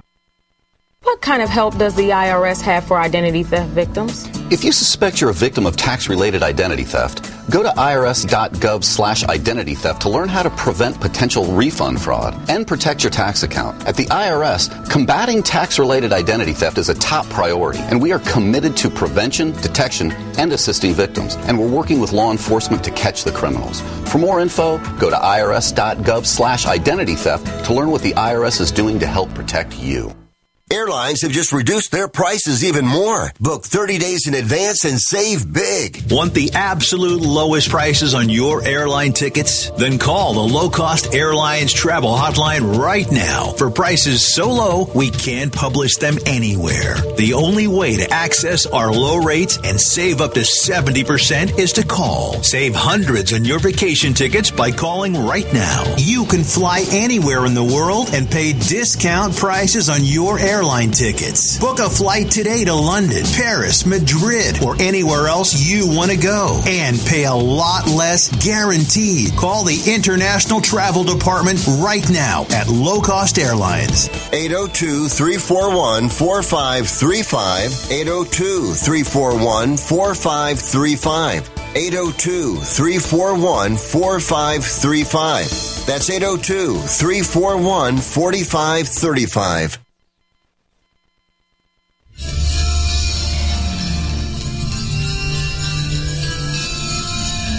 Hi, this is Bryce Abel. I'm the producer of Dark Skies, the co-author of AD After Disclosure, and you are listening to the Paracast, the gold standard of paranormal radio.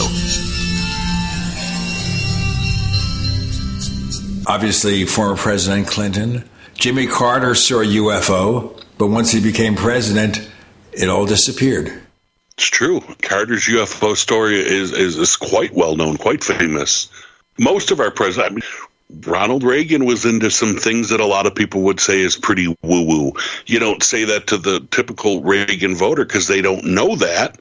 But, they don't know that he was into astrology and esotericism and occultism, which he was. He was a strong proponent and quite good friend of Manly P. Hall and would have private sessions with him when he was in California. Bill Clinton was, whether you say he was a believer or a skeptic who was willing to investigate, definitely. Hillary Clinton, same thing. Whether or not she believed or she just believed that, as any good skeptic should, things are worth looking into, and if the evidence is there, follow it. I believe a lot of people said, well, if there was anything, Trump would leak it, but I don't think Trump cared whether or not it was true. So it was never on his radar. He just didn't care, which is fine. I mean, say what you want about him. If it's a topic he just didn't care about, then he didn't care about it, and that's the way Trump rolls. If Trump doesn't care, it doesn't get addressed.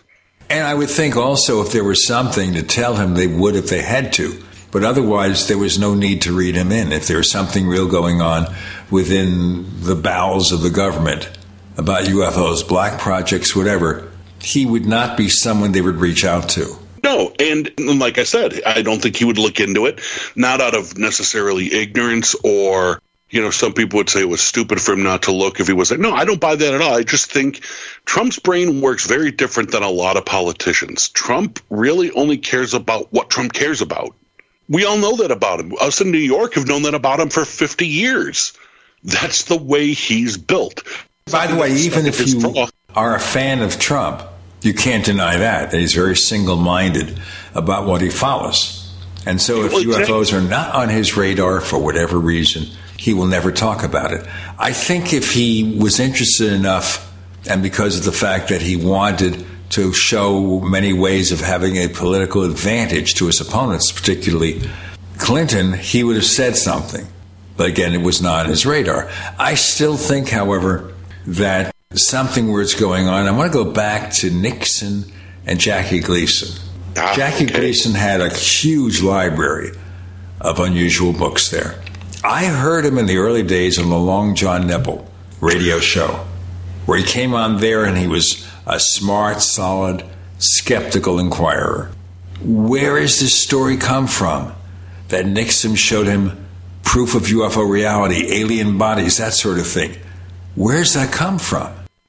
Gleason said it himself. He would say that on talk shows. That, not that it was Nixon, but that, Nixon got him permission to go places. Jackie was very serious about UFOs. He really believed. He was very interested. I don't think it was as so much just a fanatical believer as, like you said, a very good skeptic. I wonder what happened to his collection of books, by the way. Be interesting to find out. Tim, wasn't Tim Beckley in touch with Gleason's widow? Yes. And it was Gleason's widow who filled in the details on what actually happened, because like Brian said, Gleason for years had hinted around that he had the opportunity to see some things that generally wasn't permitted, and after he passed away, then his widow came forward and said, well, what he was talking about was that Nixon, and they were golf buddies and knew each other quite well, had taken him one time to some Air Force base in Florida, I can't remember which one it was, and showed him some kind of secret facility there where there were alien bodies allegedly being kept. Okay, we get back to the question here. Again, Gleason's not a dummy. He's a smart guy, very inquisitive. Where's this come from? Why would anybody care to show him something if there wasn't something behind it? That he's going to run around and say, I'm a UFO believer now? I think it stems from the fact that he was golf buddies with Nixon. And he probably, look, if I had access to play golf with a world leader, you damn well I'd be asking him questions about things I'm interested in, going, I know you can't tell me this, but nod your head if this is true, type of thing. And I think that's where it stemmed from with Gleason and Nixon. So, hey Dick, tell me, are there these ships, are they real? Come on, Dick, probably persistently for years until Nixon said, I'll show you something. Whether or not he did... And I've heard it described as he was shown at this Air Force base some technologies that were quote unquote not of this earth or not known technologies. There may have been bodies, but I don't even think he claimed he could clearly see them, the bodies, but who knows where it came from. I think Gleason was interested, and if I were Jackie Gleason, I'd have probably been asking Nixon every time we got to the ninth tee, I'd be going, so this Area 51, tell me what's going on here, Richard. Right, but I don't think Nixon was the kind of person to put anybody on. I don't think that was on his radar. Lying, yes, as a politician, but I can't see him placating his golf buddy in this fashion. It doesn't seem to fit with his personality. We had stories also of Eisenhower showing off alleged bodies to some people. That still doesn't make a lot of sense to me. I think if there wasn't something there, Gleason would not have said it. He had no reason to, no motive to. It's not like his TV ratings would go up if he said, I saw evidence of UFOs. They might go down. Well, not only that, by the time he was saying these things, Gleason was a semi-retired legend. So he didn't have to worry about it. All he had to worry about was his celebrity golf tournaments, his occasional movie role, and, living the life of a legend. He had nothing to lose. He had nothing to gain. He didn't do it for popularity or notoriety either. Let's face it, like you said, if anything, it would hurt him more than it would help him. By people saying, did you see Gleason? And we always thought Art Carney was the weird one. Turns out Jackie's the odd one, But if that is anything, it shows him to be credible. That he definitely, honestly saw something strange, and he's talking about it. And the person who allegedly showed him this is not the kind of person who has any reputation for putting people on like that. That's still a mystery to me. Or he saw something he couldn't explain. And there's a difference. He could have been shown, devil's advocate, sake of argument. They weren't even talking about UFOs. He's playing golf with Nixon, and Nixon says, hey, you should come out and see some of the stuff we're working on. It's really cool, but it's top secret, so kind of keep a lid on it. and he takes them to some military facility where they're testing things. So do we assume then that maybe he made assumptions and that's it? Possibly. There you go. Brian Young, tell our listeners if they need to know more about the things you do, where do they check you out? They could check me out at the Transatlantic History Ramblings podcast. That's Transatlantic History Ramblings, available on all podcast platforms, hosted by myself and the wonderful Lauren Davies out of Swansea, UK, USA. Me, Brian Young in the USA, her in the UK. That's the primary place to hear me regularly. Other than that, you can follow me on Facebook, but Brian Young's a pretty tough name to narrow down to one person because there's a million of us. Right. We can be found on Twitter for the Paracast. Check the Paracast on Facebook. Join up with our Paracast store at theparacast.store and buy branded merchandise for Paracast listeners. Check out the Paracast Plus at theparacast.plus, where you get this show without the network ads and the After the Paracast podcast featuring extended discussions, and that's where Brian Young will return to talk more about things, okay? Go to the Paracast.plus, get this, use the coupon code UFO20, UFO20, to get a 20% discount on a 5-year or lifetime subscription, the Paracast.plus. Brian Young, thank you for joining us on the Paracast. Thank you so much for having me.